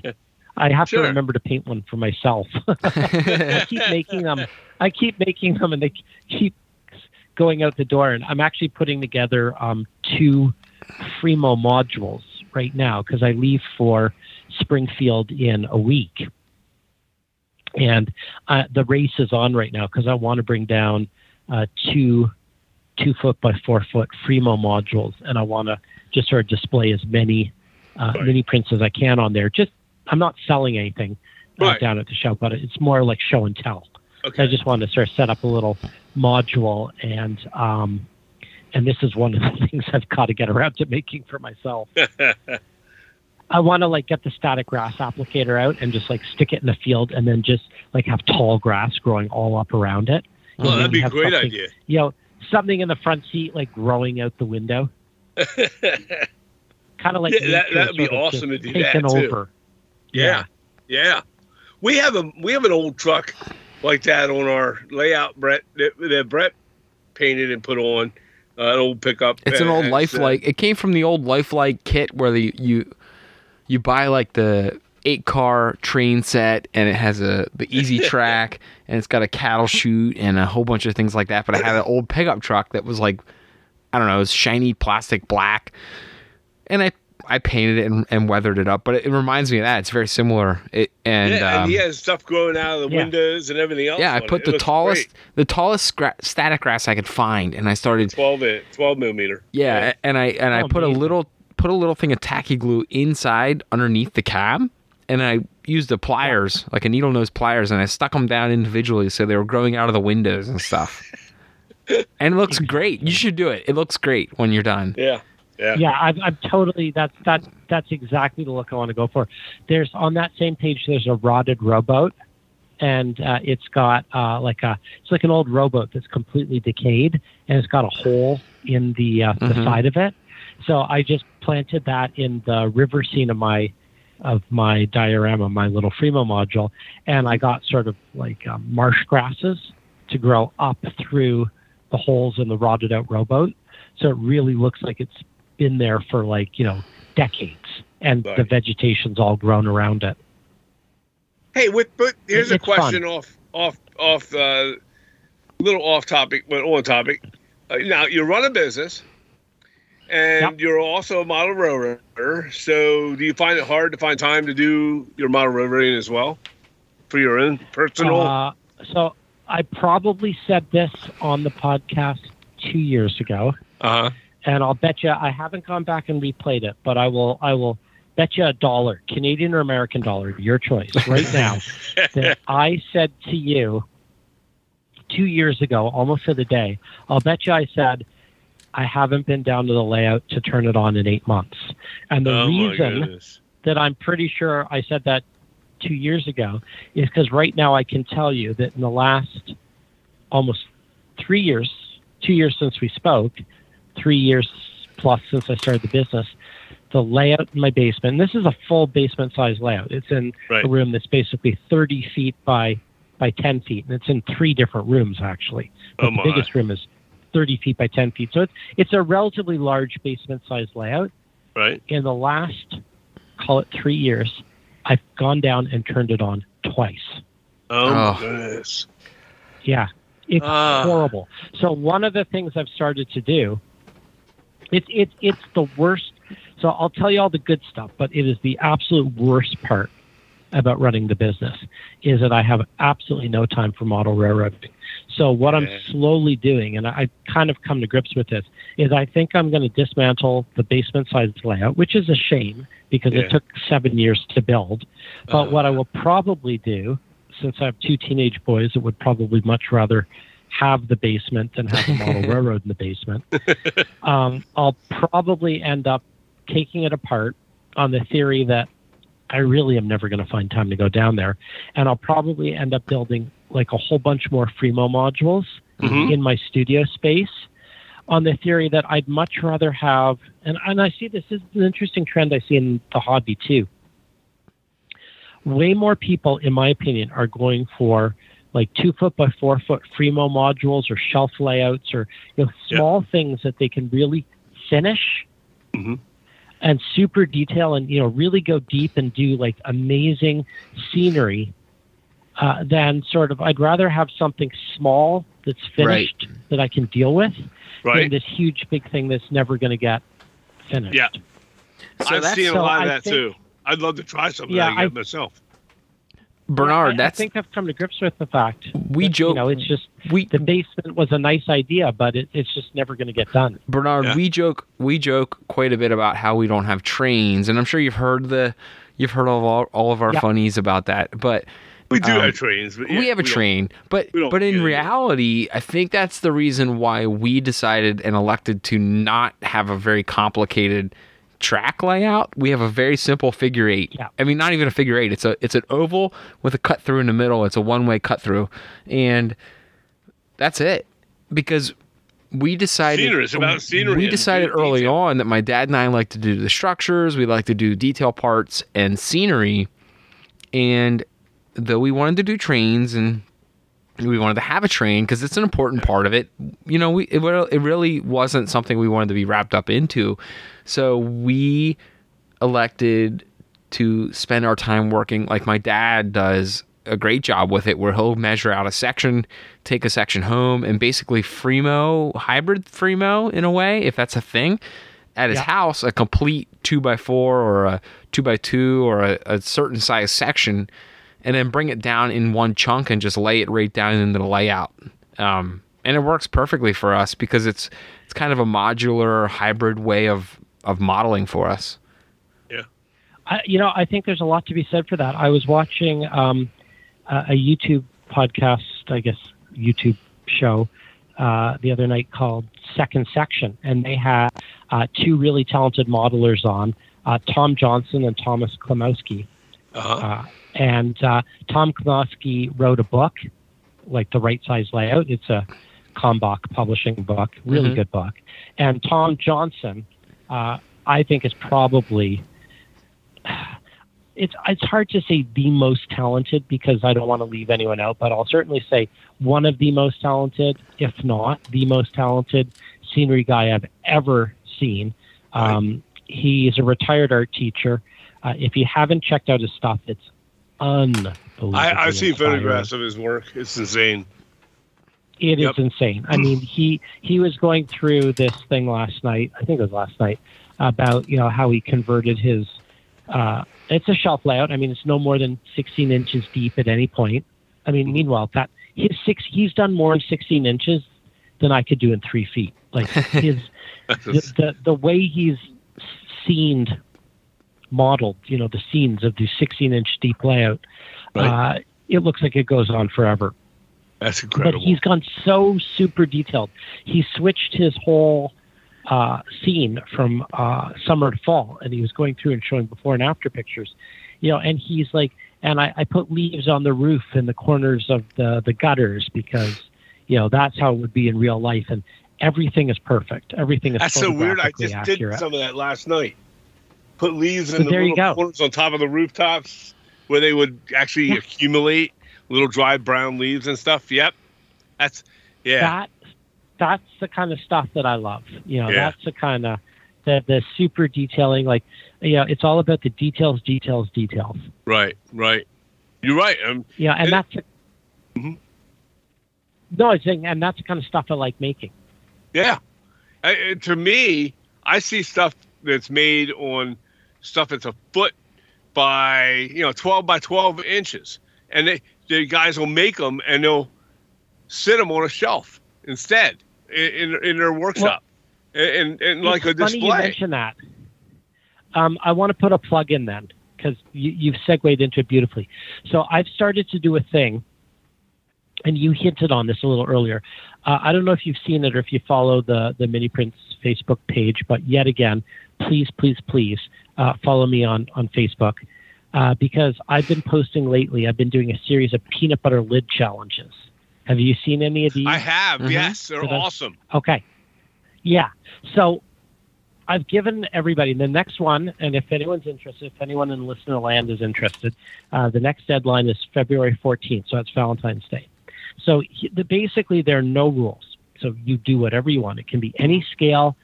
You can use mini prints. You don't have to use mini prints if you don't want to. It's not, it's not a paid political message. The whole idea is to get people modeling. Obviously, if you use mini prints, I'd be thrilled. But you know how you mentioned earlier that you had all these mini prints sitting in a box unpainted? I have a few of them there. Yep. Yeah, well, you mentioned too that the eagle had been sitting around or whatever. Yeah. I love the fact that people are getting mini prints, but I hate the thought that, people aren't sort of using them or painting them. I think like Toy Story, like little toys that are, not getting played with.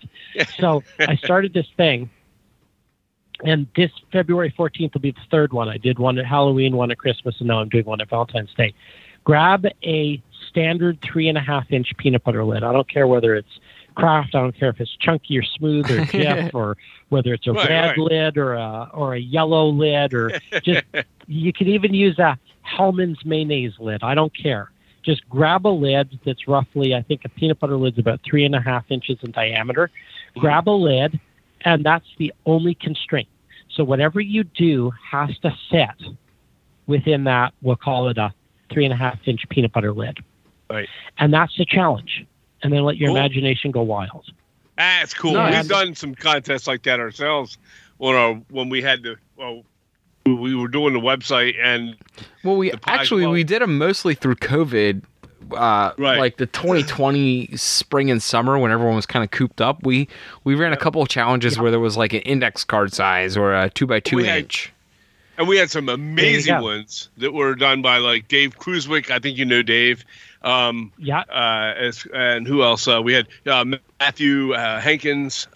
He's done some amazingly gorgeous work as well. Yeah. And just some incredible work that we've had entered into this contest. It's so fun to see how the people work in a creative space to detail it out, and it's so much easier. Like you said, it's something you can complete.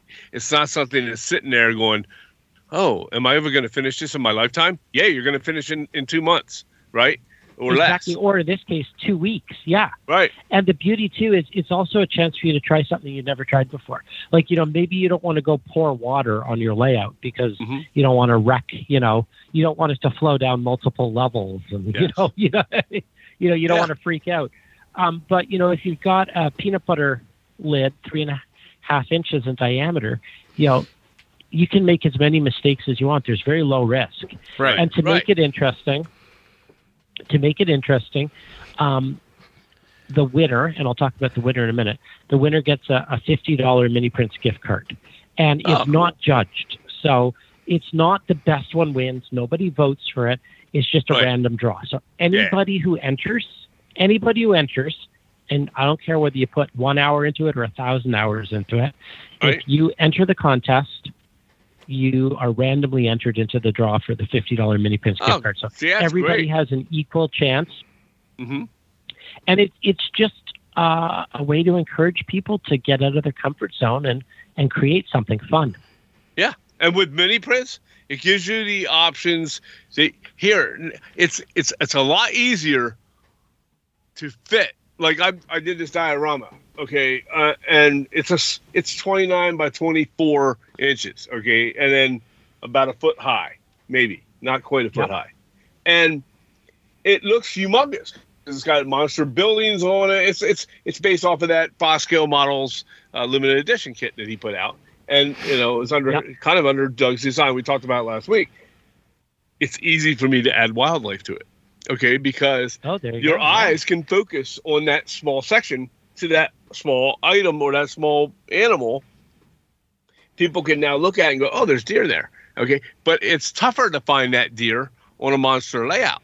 Okay, not saying that you can't fit a whole lot of wildlife on a monster layout, and many people do, and they do it very well.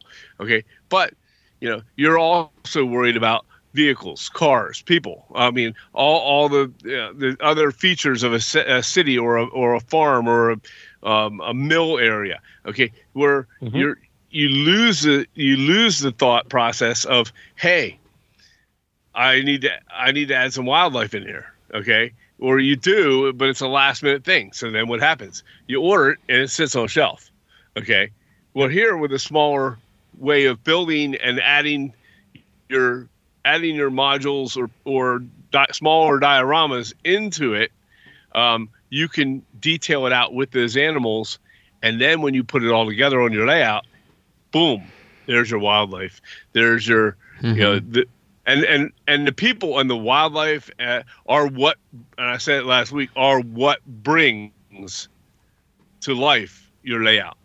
Otherwise, it's a ghost town. For sure. Right. Yeah, for sure. So I'm just posting. I'm doing it right now because the last time I did it was a couple weeks ago. I'm posting right on the facebook.com/miniprints, and it's miniprints 3D. So if you're looking for it on Facebook, it's miniprints 3, like number 3D as in 3D. Okay. The Valentine's Day lid contest post. Okay. And it's just submit photos to me by Tuesday, February 14th to my email, bernard@miniprints.com. And everyone who enters has the random chance to win the $50 gift card. There you have it, everybody. And it's just fun. Like it's pure, just, we had 14 entries for the October, and we had 14 entries for the Christmas one. And I go live on YouTube the first Wednesday of every month. So I'm not by any means interested in becoming a YouTuber or having a podcast, but once a month for 1 hour, so 7 p.m. Eastern, on the first Wednesday of every month, I go live just to sort of check in and say, what's new in the world of mini prints. So when I have a contest like this, on March 1st, I think is the first Wednesday, I'll go live with all the entries. Nice. Oh, that'll be cool. That'll be cool. Yeah. Yeah, so Wednesday, March 1st at 7 p.m. Eastern, I will show all the entries that we get for the Valentine's Day. So if you guys want to participate, or if any of you we'll have to look into doing that. Listeners want to participate, it's just a lot of fun. Hey, it's Pennsylvania in the winter. There ain't much. There's nothing to do. Here. Yeah. So yeah, and I mean, we'll just be sitting here in our houses. Well, and I mean, it's 3.5 inch diameter. It's not a huge investment. Well, although you wouldn't believe some of the entries have been so elaborate. If you're interested in seeing them, you can go onto the YouTube page and go back and look at previous month entries. It's some people have just put their heart and soul into these things. It's inspiring. Cool. Well, now I got a question. We were going to get to it. We kind of went everywhere else on the map. And we were talking about the 3D printing of the people, okay? Yeah. So walk us through the process of if I was going to Springfield next week and you were there, and you're going to be scanning people in Springfield next week, right? I am. Okay, which is cool. So if you're at Springfield, I'm sorry, go ahead. Yeah, no, go ahead. I said if you're at Springfield, my listeners, and you go in and check it out, and I guess people can watch you scanning people. Check that out because I imagine it's kind of cool to go see.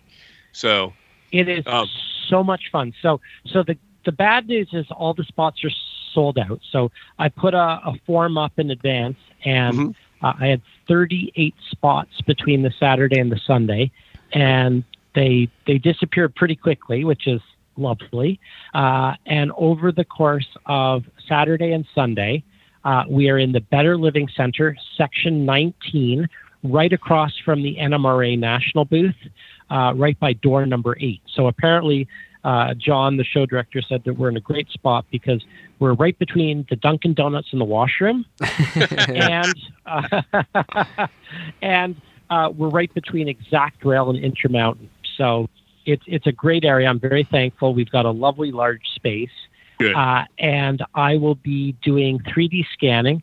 I bring a monitor so everyone can watch, and it's really, we did this at Timonium. Yeah, explain how that happens for us.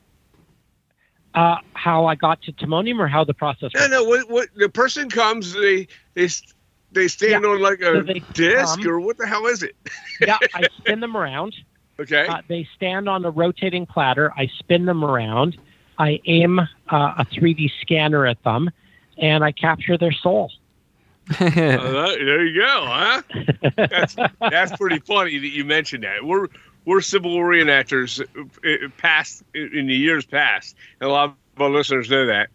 We used to do that, but part of the history of Civil War, the Civil War in the American Civil War, is when you saw old tintypes, Right. When you saw old tintypes, a lot of times the people are looking away from the camera.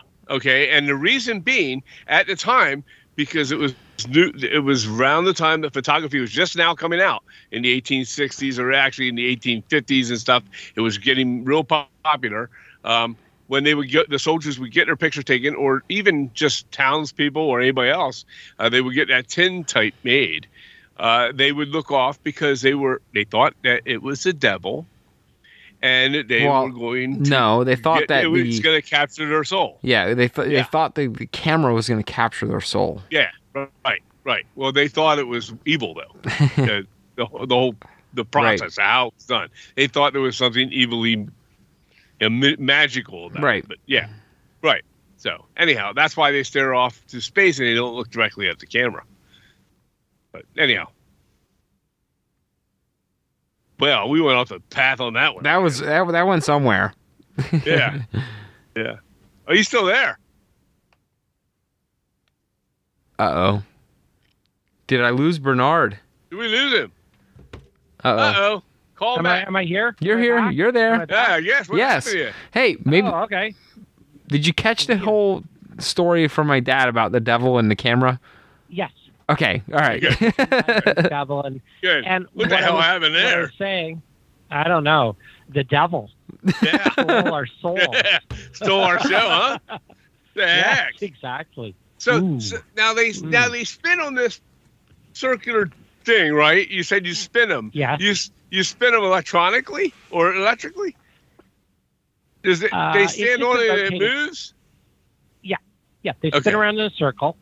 And I mean, I over the past year, I've experimented with I go around the person versus the person rotates. So is it better to have the scanner stationary and the person rotating, or vice versa?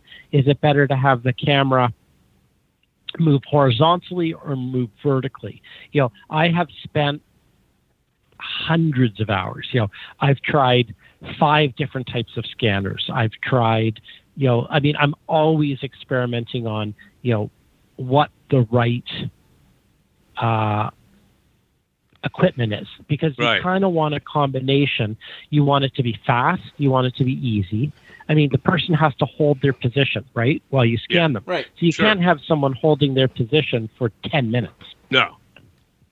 But at the same time, you want it to be fast, but you want to get as much detail as possible. And the two are kind of at opposite ends. So, I could get the most detailed scan in the world, but I'd be spending an hour going over every square inch of your body. Well, no one's going to stand still for that. No. So I've sort of developed my own little sort of mad scientist proprietary, what works for me. Mm-hmm. And I tested it at Timonium. I did 33 scans in October at the Timonium show. And you're seeing some of them up there on the miniprints.com/minime that we looked at, including one gentleman who did come in Civil War attire. He's sort of, I think it was DC. You might know him from the Civil War movement. It was, what's his... DC is his. He goes by DC. Okay. I may or may not. We probably saw him. There's tens of thousands of people. Yeah, that do that. Yeah. And actually, I modeled some Civil War cannon for him that you might like. Oh, nice. I did see that on there. Yeah. Yeah, the Napoleons. Yeah. They're Napoleons. Yeah. Right. They're 12-pounder Napoleons. Yes. That he wanted. They're wild cannons, man. They're loud cannons. They will blow out. They will blow out your eardrums.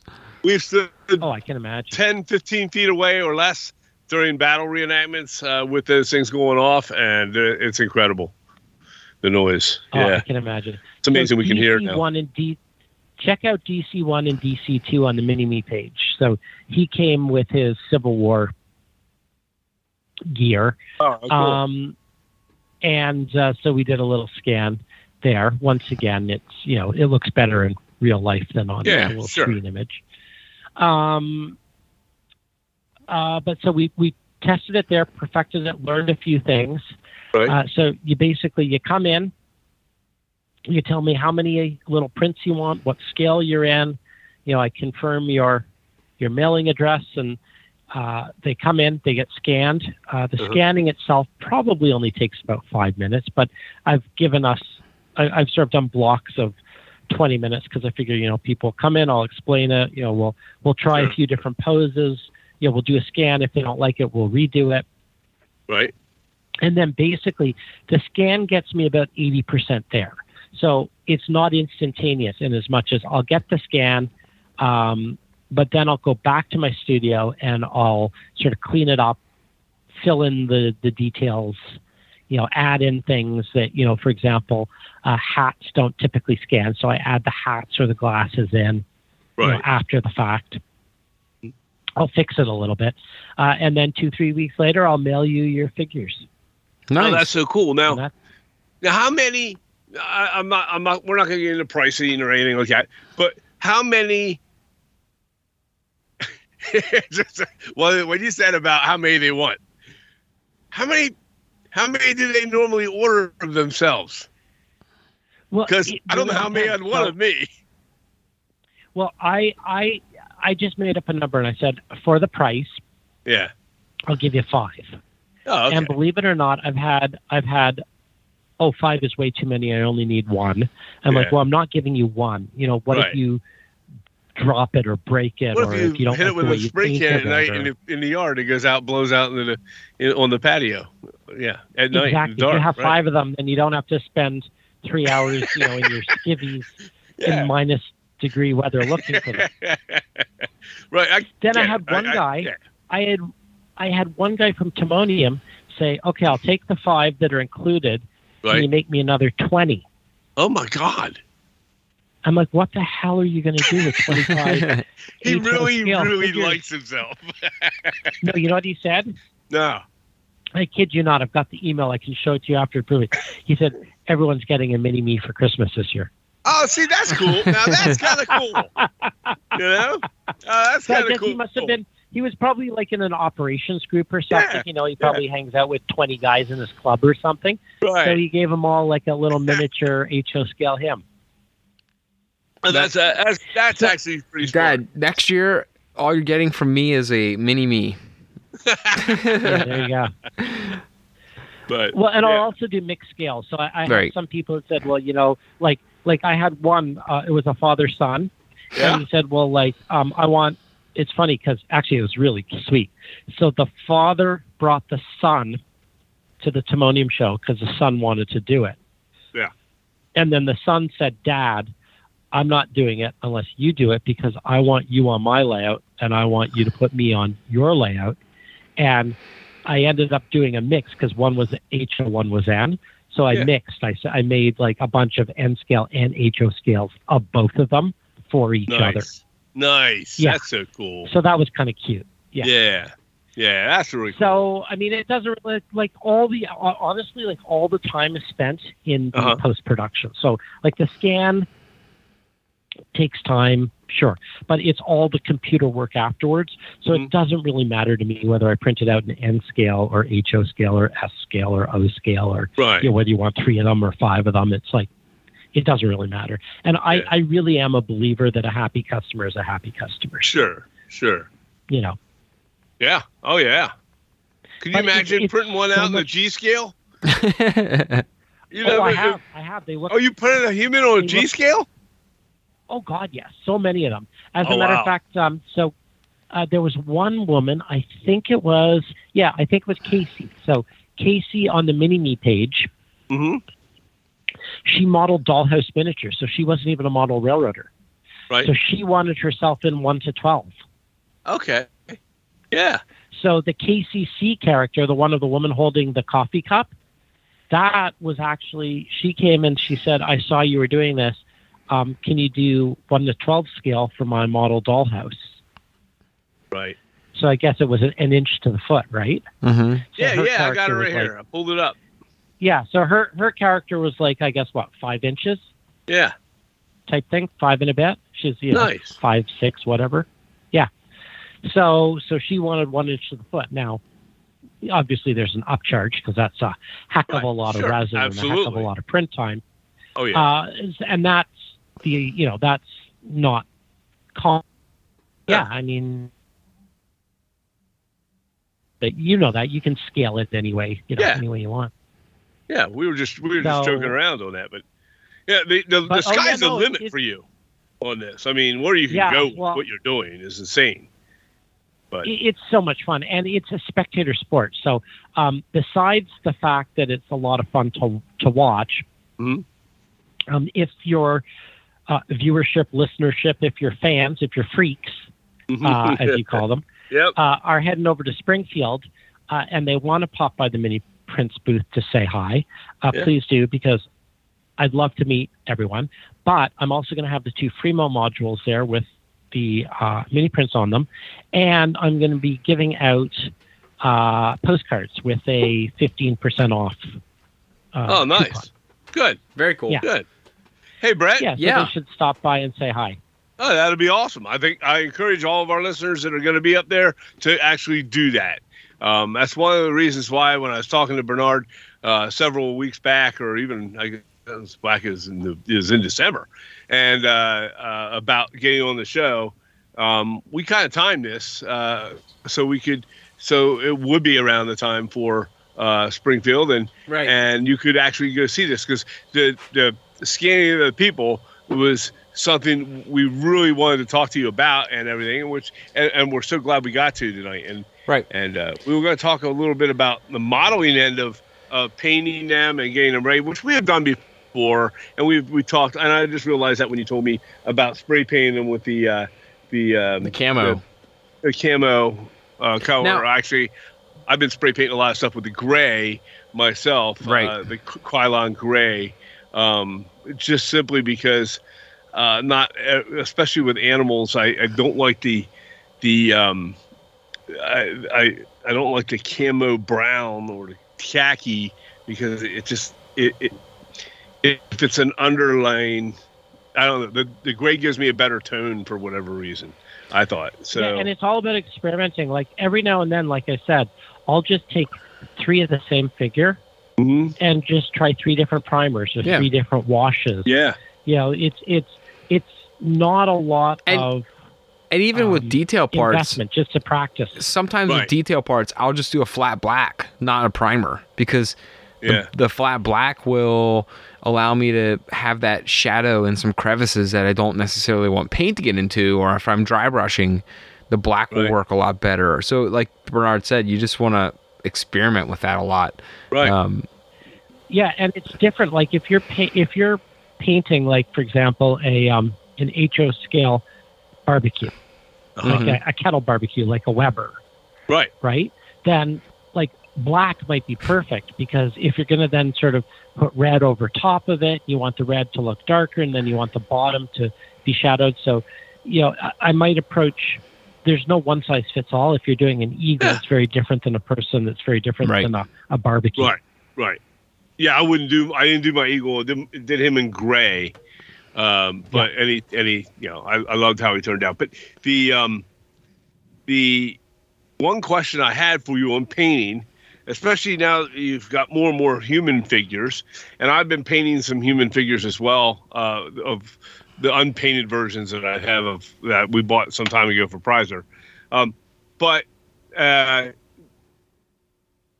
just from your experience of painting them yourself, what do you use for flesh?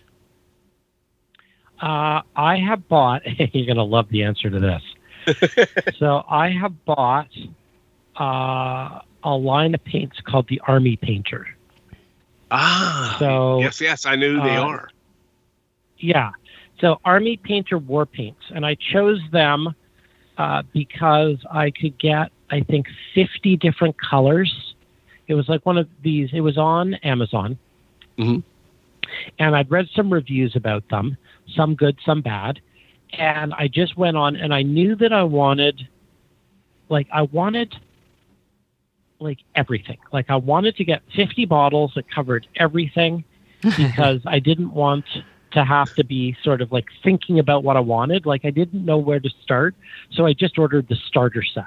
Right. And the starter set was like, 50 bottles, and it came with like 4 bottles of metallic. So, you got the the bronze, the silver, the gold. It came with 4 bottles of washes. So there's a light wash, flesh wash, dark wash, strong wash. And then it came with, I guess, 36 actual colors. Right. Something like that. Mm-hmm. The color that it came with, and you're going to laugh, because all of these colors have got the best names. And I might have touched on this last time. But, there's dragon's breath and ogre's snot and, necromancer cloak. And, all of the names are it comes from Wargamers, right? These are I guess, Wargamer paints. So, this is, I don't know, goblin barf or whatever. Anyway. He's not lying. I've been literally to one of those war figure shops where they sell that stuff. We have one in Harrisburg here. And, they have the strangest names for them. They're cool, though. So They're unbelievably funny names. Uh-huh. Like the one that I use for jeans. Here, what is this called? Void Men's Blue or something. I don't even know what that is. These all come from the world of my teenage boys would probably know what these things are, because it's all Dungeons and Dragons stuff. Anyway, the color, to answer your question, I use a color called Barbarian Flesh. Barbarian Flesh. Barbarian Flesh. It is absolutely the best skin tone. So War Painter Barbarian Flesh is my go-to skin tone. It's perfect. And I paint, and I might have mentioned this last time, I don't remember, but I paint with something called a wet palette. I don't know if you're familiar with a wet palette. Sure am. Yep. Okay. Absolutely critical. 100% the most important thing that I've ever learned about painting. And when I apply these are all just acrylics, little nipple bottles of acrylic, much like Vallejo or anything like that. Right. And when I paint with them, I use the lightest washes of color. So I'm almost not applying paint to the model. I'm applying sort of painty water. Right. So I because there's such fine details. You don't want to lose it. In these, yeah. So if you glob on the acrylic paints, they just fill in all the details. Yes. Whereas if you literally sort of touch a brush with sort of a colored water on it, then you get, you might have to do it 2 or 3 times to build up enough color. But the whole key for me is don't paint with paint, paint with water. Right. With a little bit of paint in it. Right. Yeah, I thinned out with water almost every one of my paints when I was painting those figures. And you have to, because otherwise I'm going to lose every part of my detail.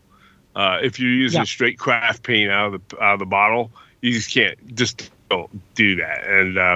And there's no such thing. There's no such thing in my book as too much water, too little paint. I mean, I'll thin the paint down to the point where it's like 1,000 drops of water to a drop of paint. Right. And I'll say, it can be so thin that I'll think, there's no way I can get this thinner, and you can. Yeah. You just keep.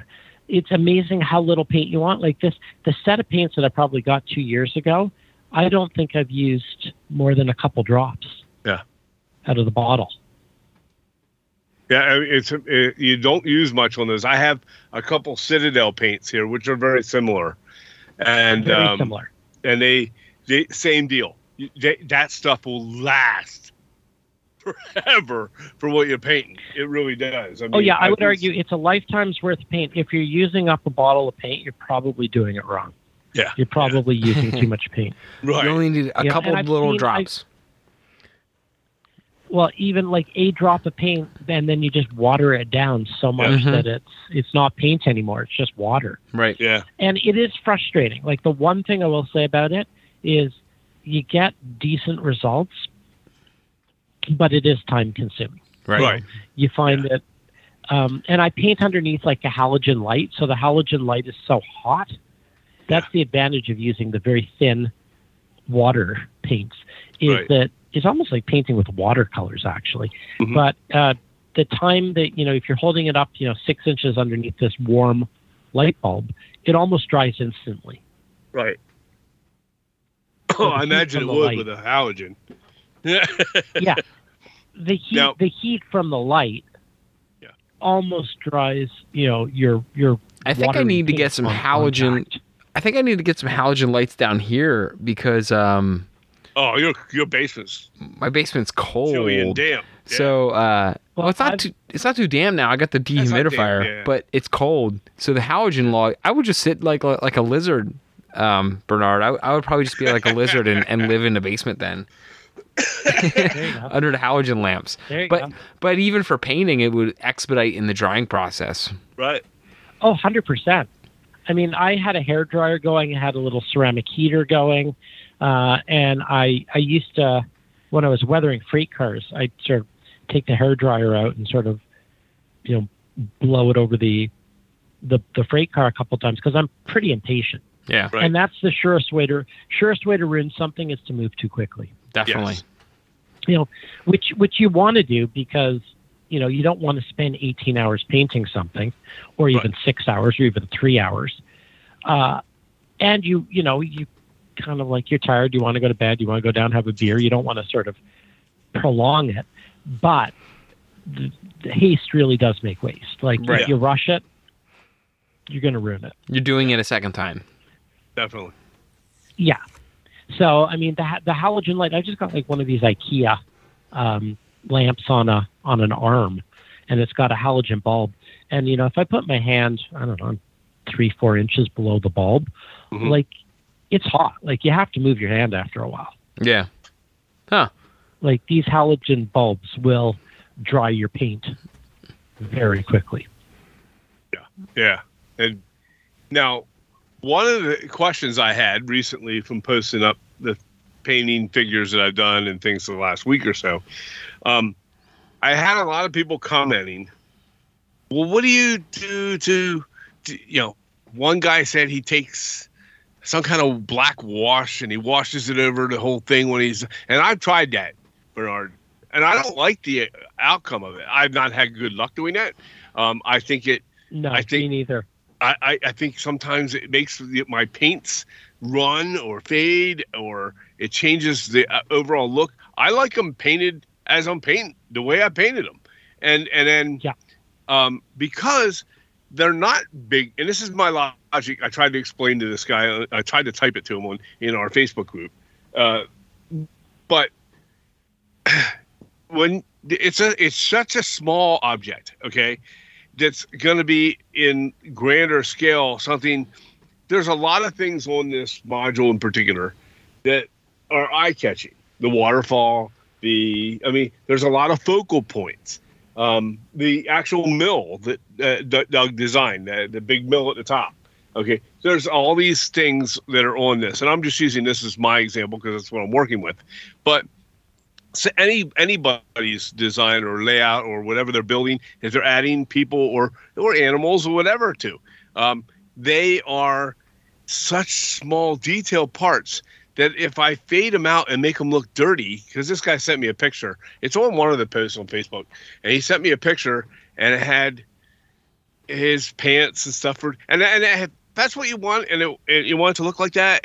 That's fine. His pants were dirty, and as a result, because of the wash he put on, it was on his skin, and it just made everything look a little like they were out playing in the dirt, And I'm knocking. That's what they want. That's what they want. But for me, I like the colors to be not necessarily vivid or overly vibrant, but I want them to be noticeable. So when I put it on my scene, that your eye is going to catch to that. Otherwise, you don't see those people. They won't pop like they need to. The people tell the story. The animals tell the story of what's happening on that creek with the deer, or down along the water at the bottom of the waterfall with the eagle. Okay, those need to be visible. If they don't, what's the sense of putting them on there? You want them to look nice, but you want them to be able to be seen, right? So what I've done, and I agree with you, I've got sort of two thoughts / comments. I agree with you. I've not had any luck with washes over top of the acrylic paints.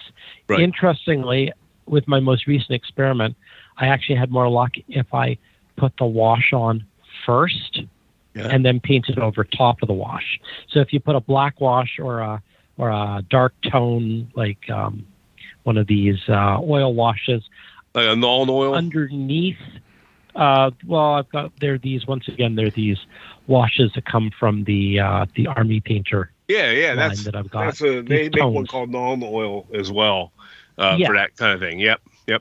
So if I put the wash on the base figure and then paint my acrylics over top of that, it seems if your acrylics are thin enough, the washes create that shading detail underneath.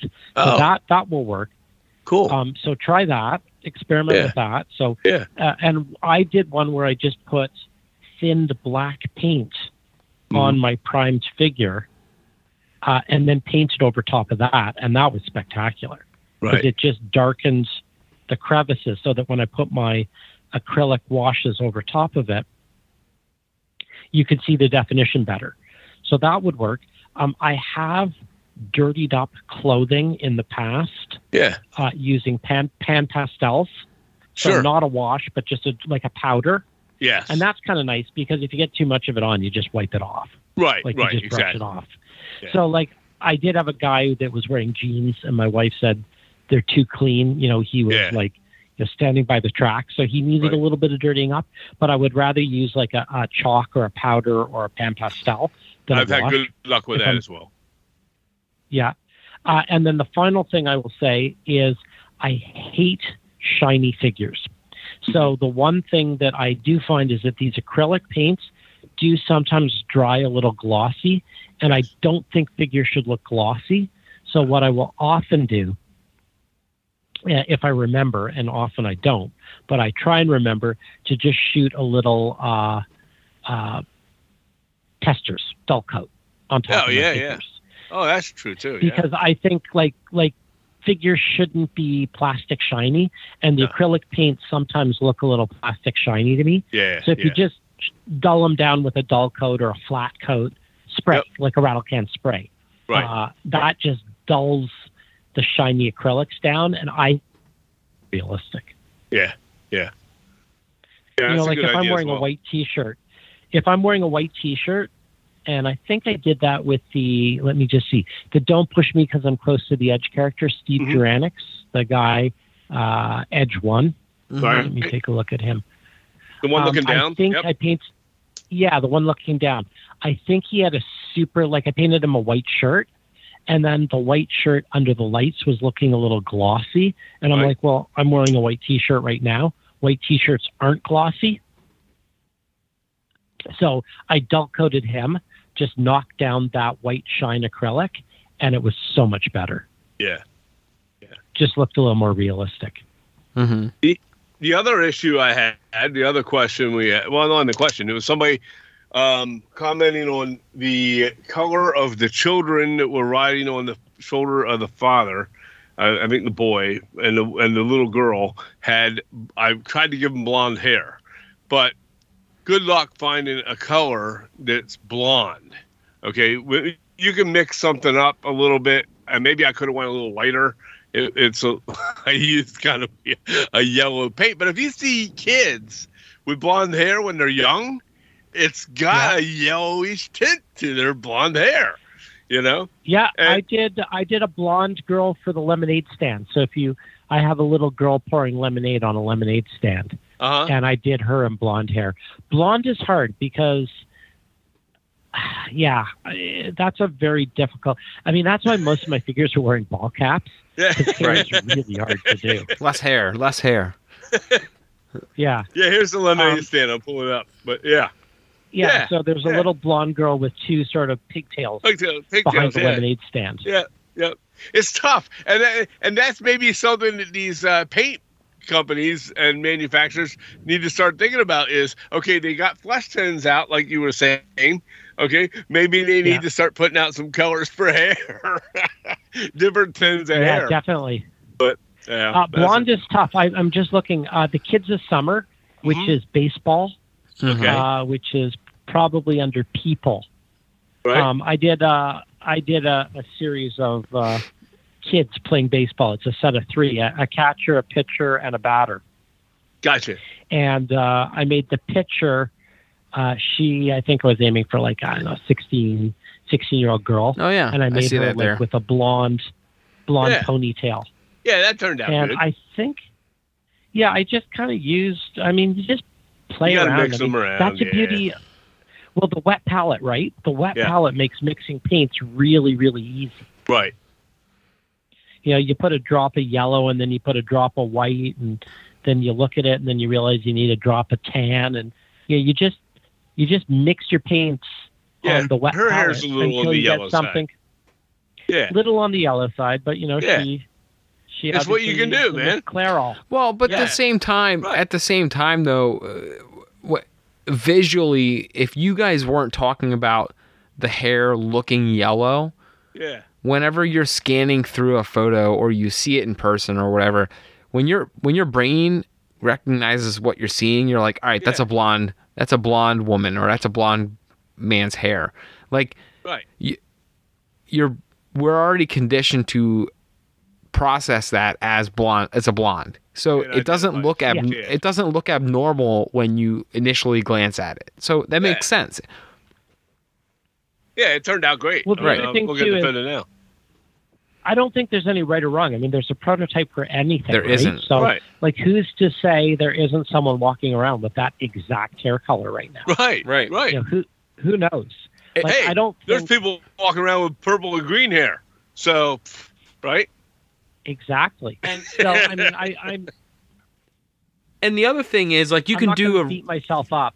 You can do a redhead or a brunette, and it's a pretty similar color. But when you think about when someone says someone's blonde, there's so many variations of blonde where you could be like my daughter, where she's like a platinum blonde, where it's almost white, all the way to a yellowish blonde, like a that summer blonde color. So there's no wrong way to do that. Yeah. No, and there's no doubt. There is absolutely no doubt that the hardest thing to paint are people. 100%. The hardest thing. Yep. Because there's something about the human eye, like you can get a box car and it looks like a box car. You can get like an ATV or even a Canada Goose. Yep. But there's just something, we're so conditioned, like our eyes are so good at figuring out what's real and what isn't when it comes to people. And I've asked some modelers. George Stelios is one when we went up to visit him, and I asked him if he painted all those people, because there's many thousands of people on his thing, and he says, "Heavens no, I buy them already painted." He said, "If I did that, he said I would never have got this done." And I know for a fact that Doug has also bought people that are already painted as well. Just save your time. Sure. And the other thing too, there are people that specialize in painting people, and I mean, there's some amazing people painters, right? People that paint people, and there. And I mean, I'm not one of them. I can sort of. Well, you see what my level is. It's good. I'm happy with it. Yeah, it's okay. It's not the greatest. But the other thing too is it also depends on the scale, because I've seen some unbelievable painted people, but they always tend to be O scale. Yeah. Like the bigger the scale, the easier it is to paint. For sure. Oh, absolutely. So, yeah. So, I mean, and the funny thing is, I sell a ton of N-scale people, and how people end up painting those, I have no my idea. goodness, I can't imagine. Oh yeah. Oh, it's I wouldn't have the. I'll stick with our scale for now. Yeah, me too. Yeah. Until my eyes get to the point where I need to go to O. Yeah. Well, everything looks fantastic in O scale. I mean, I'll print something out in HO, and I'm happy with it. And then an O scale order will come in, and I'm like, oh my God, look at all the detail. It's incredible. Oh yeah. So, well, Brett, do you have any more questions? No, I think I'm good. I mean, we covered 2.5 hours, almost 2.5 hours worth of stuff. Yeah. Bernard, there is one part here where this is rivaling on one of our longest episodes. There's one story that you told us prior to coming on to the recording that I wanted to know if you would be comfortable sharing. It's more of a sports story, but it's still a cool history story. Yes, please share. So if you don't mind sharing that, and then we're gonna call it a wrap. Hockey Nuts, everybody knows out there. We're Hockey Nuts. We were talking before the show with Bernard about the about hockey in general. Well, I think I brought up doing a Stanley Cup mini print, and then you were like, "Well, actually, I have a funny story." So if you don't mind, I do. If you don't mind sharing that, we'll call that one. The capstone of tonight's podcast. Yes. There you go. Nothing to do with mini prints, but a funny Stanley Cup story. So yes, it did come up, and I think I said something like, "I have a funny Stanley Cup story." So here it is. I grew up with a family story. You get these Shaggy dog family stories that you never know are really true or not. And I was always told that my grandfather, who I'm named after, my mother's father, his initials are in the bottom of the Stanley Cup. And it's like, how could that possibly be true? So the family story goes something like this. Probably the 1930s or the 1940s, my grandfather, my mom's dad, was working at a jeweler in Montreal called Burke's. And that would kind of be like the Tiffany's of Canada. Okay. So a very high-end metalsmith jeweler, and the Stanley Cup came in for repair. I guess it was dented or bumped, or they needed some work on it. So apparently the story goes that Grandpa Barney and some of the other guys who worked on the cup rather cheekily carved their initials into the bottom of the Stanley Cup. So that's the family story for years and years and years. And remember, this probably happened like 80 years ago. So for years and years and years, there's been this story that Grandpa Barney's initials are in the bottom of the Stanley Cup. Well, how would you ever know if that's true or not? Right. It sounds like one of those crazy stories that, couldn't possibly. You'd have to win the Stanley Cup to prove it. Right. But what an amazing family story, right? Right. So, yeah. It's kind of like a Shaggy dog tale, right? Right. So fast forward to 3 years ago, I'm in the States at a conference. I'm sitting with a guy, and I hear, he's like 2 seats over, and I hear out of the corner of my ear, he's going on about how he was just over at his friend's house, and his friend had the Stanley Cup at his house. And I don't know whether he was friends with a team member, or I think the Stanley Cup goes around. Like you can have it at your house, or there's some way that it tours around. So somehow this guy got his hands on the Stanley Cup, and he was showing pictures of it. And he was showing pictures of the top of it and the sides of it, and he had taken pictures of the bottom of it. So I said to him, "Why in the world do you have pictures of the bottom of the Stanley Cup?" He said, "Because no one ever takes pictures of the bottom of the Stanley Cup." So I'm like, "Okay, let me see those." So I'm looking on this guy's iPhone, and I'm sort of scrolling through the pictures of the bottom of the Stanley Cup, and I'm sort of using my fingers to pinch it up and zoom and zoom and zoom, and sure enough, there are my grandfather's initials, which is amazing. In the bottom of the Stanley Cup. So the family story was true. I'm not sure when or where or how, other than what I've been told. But yes, sure enough, there are the initials, and I've got the photograph. I snapped the photograph and I immediately texted it to my mom and said, that family story we've heard for years. Well, here are the initials, clear as day. Right, you can confirm it. That is the coolest I photographic story. Evidence. Yeah. I know. And we're hockey nuts, so we eat that up. Yeah, I know. So that's my one connection to the Stanley Cup. Which is, you have direct lineage to it, which is really cool. So I guess my maternal grandfather got close enough and hands-on enough that he could carve in. Right. And how many people since, which is neat to think about, how many people since then have lifted it or held it or taken it to a party or a parade, and there were the initials were traveling along with it there. That's pretty cool. I know. It's kind of crazy. Yeah. I don't think you could get away with something like that these days. No, you would definitely be in big trouble now. You know what's another great correlation between the story and Bernard? Is his grandfather was a jeweler. okay, who worked with very fine, detailed things that were artistic. Oh, yeah, I guess. Okay, and now he works with the same kind of thing. He's creating something amazing and small and tiny, right? Yeah, and delicate, like jewelry would be. It's you're like the jeweler of model running or diorama building, right? In a way, you are. Please don't make me carve my initials into the bottom of each tiny little mini print. Every mini print, Bernard said he's going to carve his initials to the bottom of. No. Well, I have a friend of mine who is a jeweler, and he works out of his own home. He's very, very good. He's contracted out by all your big name chain jeweler places that you go to malls and stores and things like that everywhere. And these same well-known companies contact him, and he does contractual work for them, but he also runs his own business as well. And he designs these most beautiful pieces with full gems and everything, amazing stuff. And then he sells them to these companies, his own design works. He sends them his work and the photos, and then they contract him out to do some of this for them.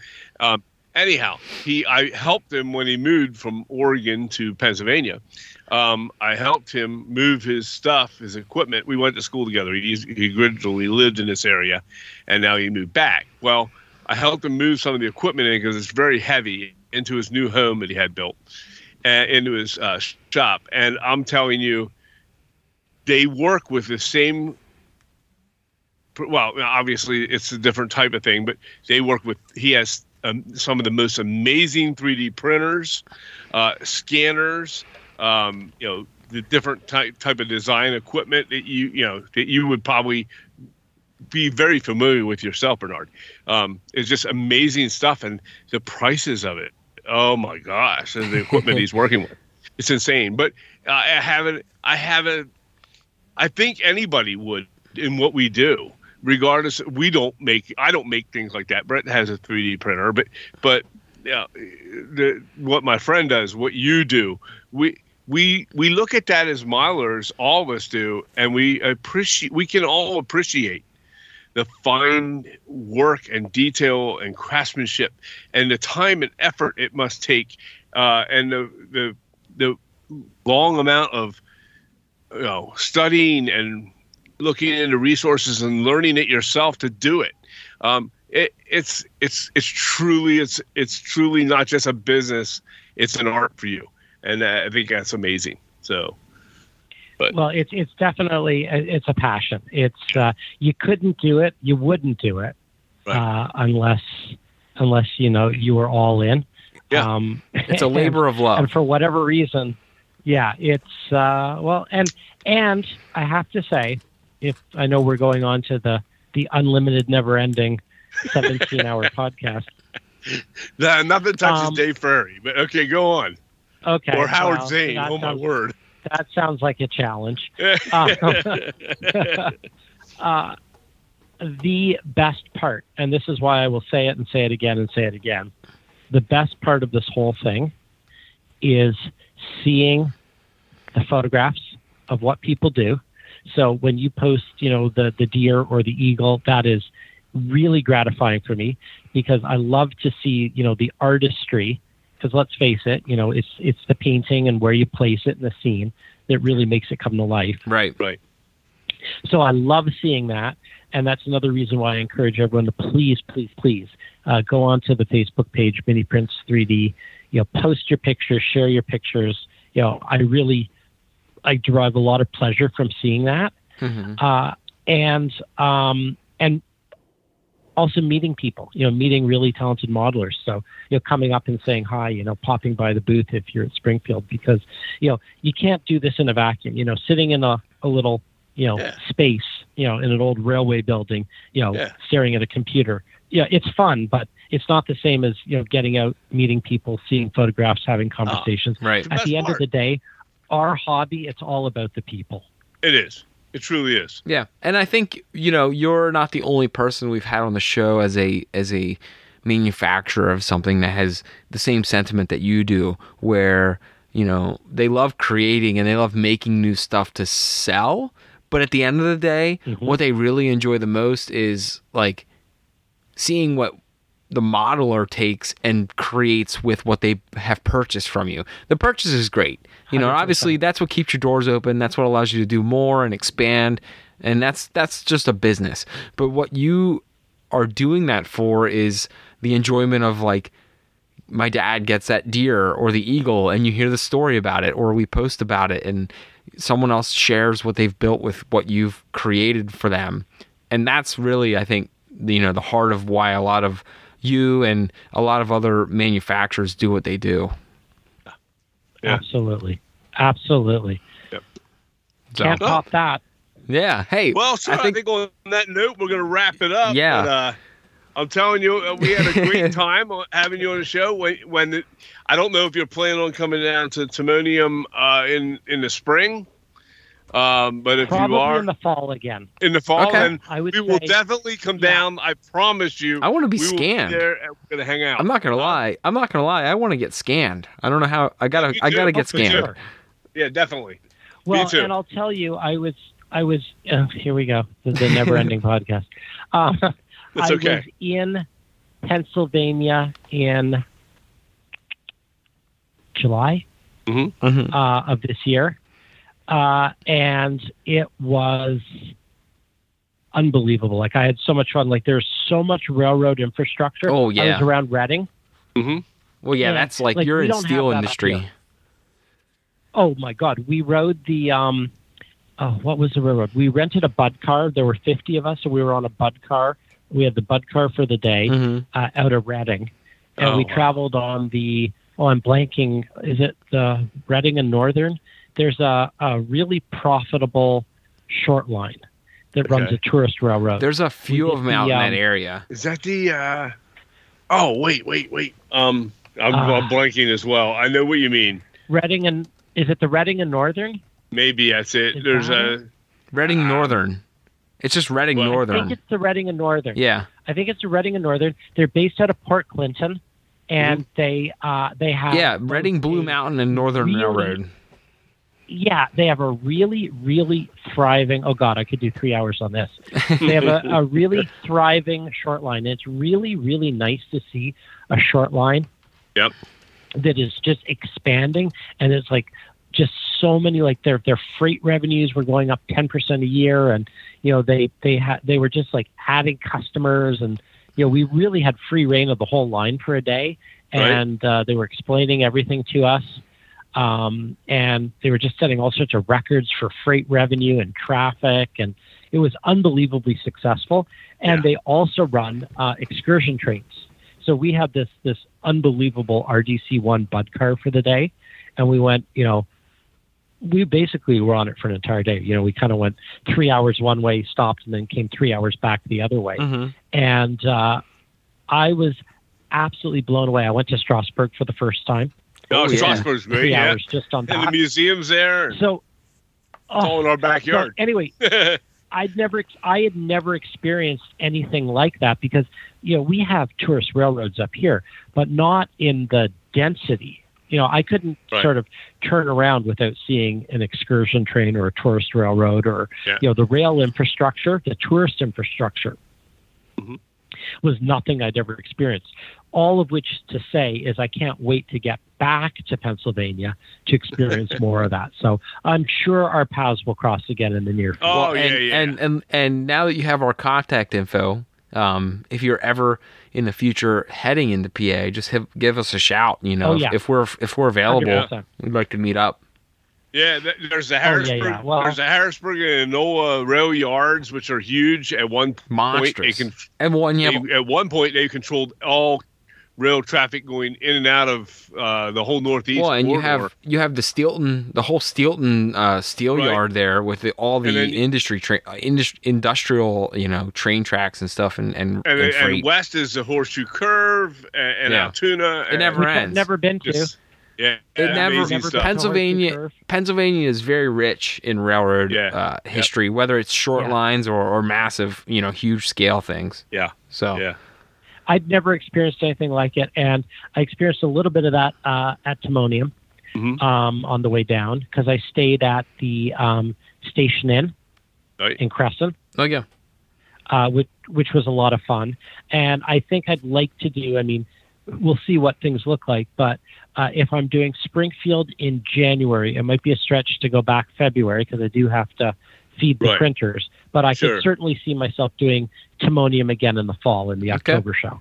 Yeah, well, we'll definitely come down. I'll talk to them. We did it one time before. We set up our own table down there, modeled, and if they're coming, maybe we'll go do that again. We stayed there at the hotel with everybody at Timonium and spent the whole weekend, drank a lot of beers, and it was a great show.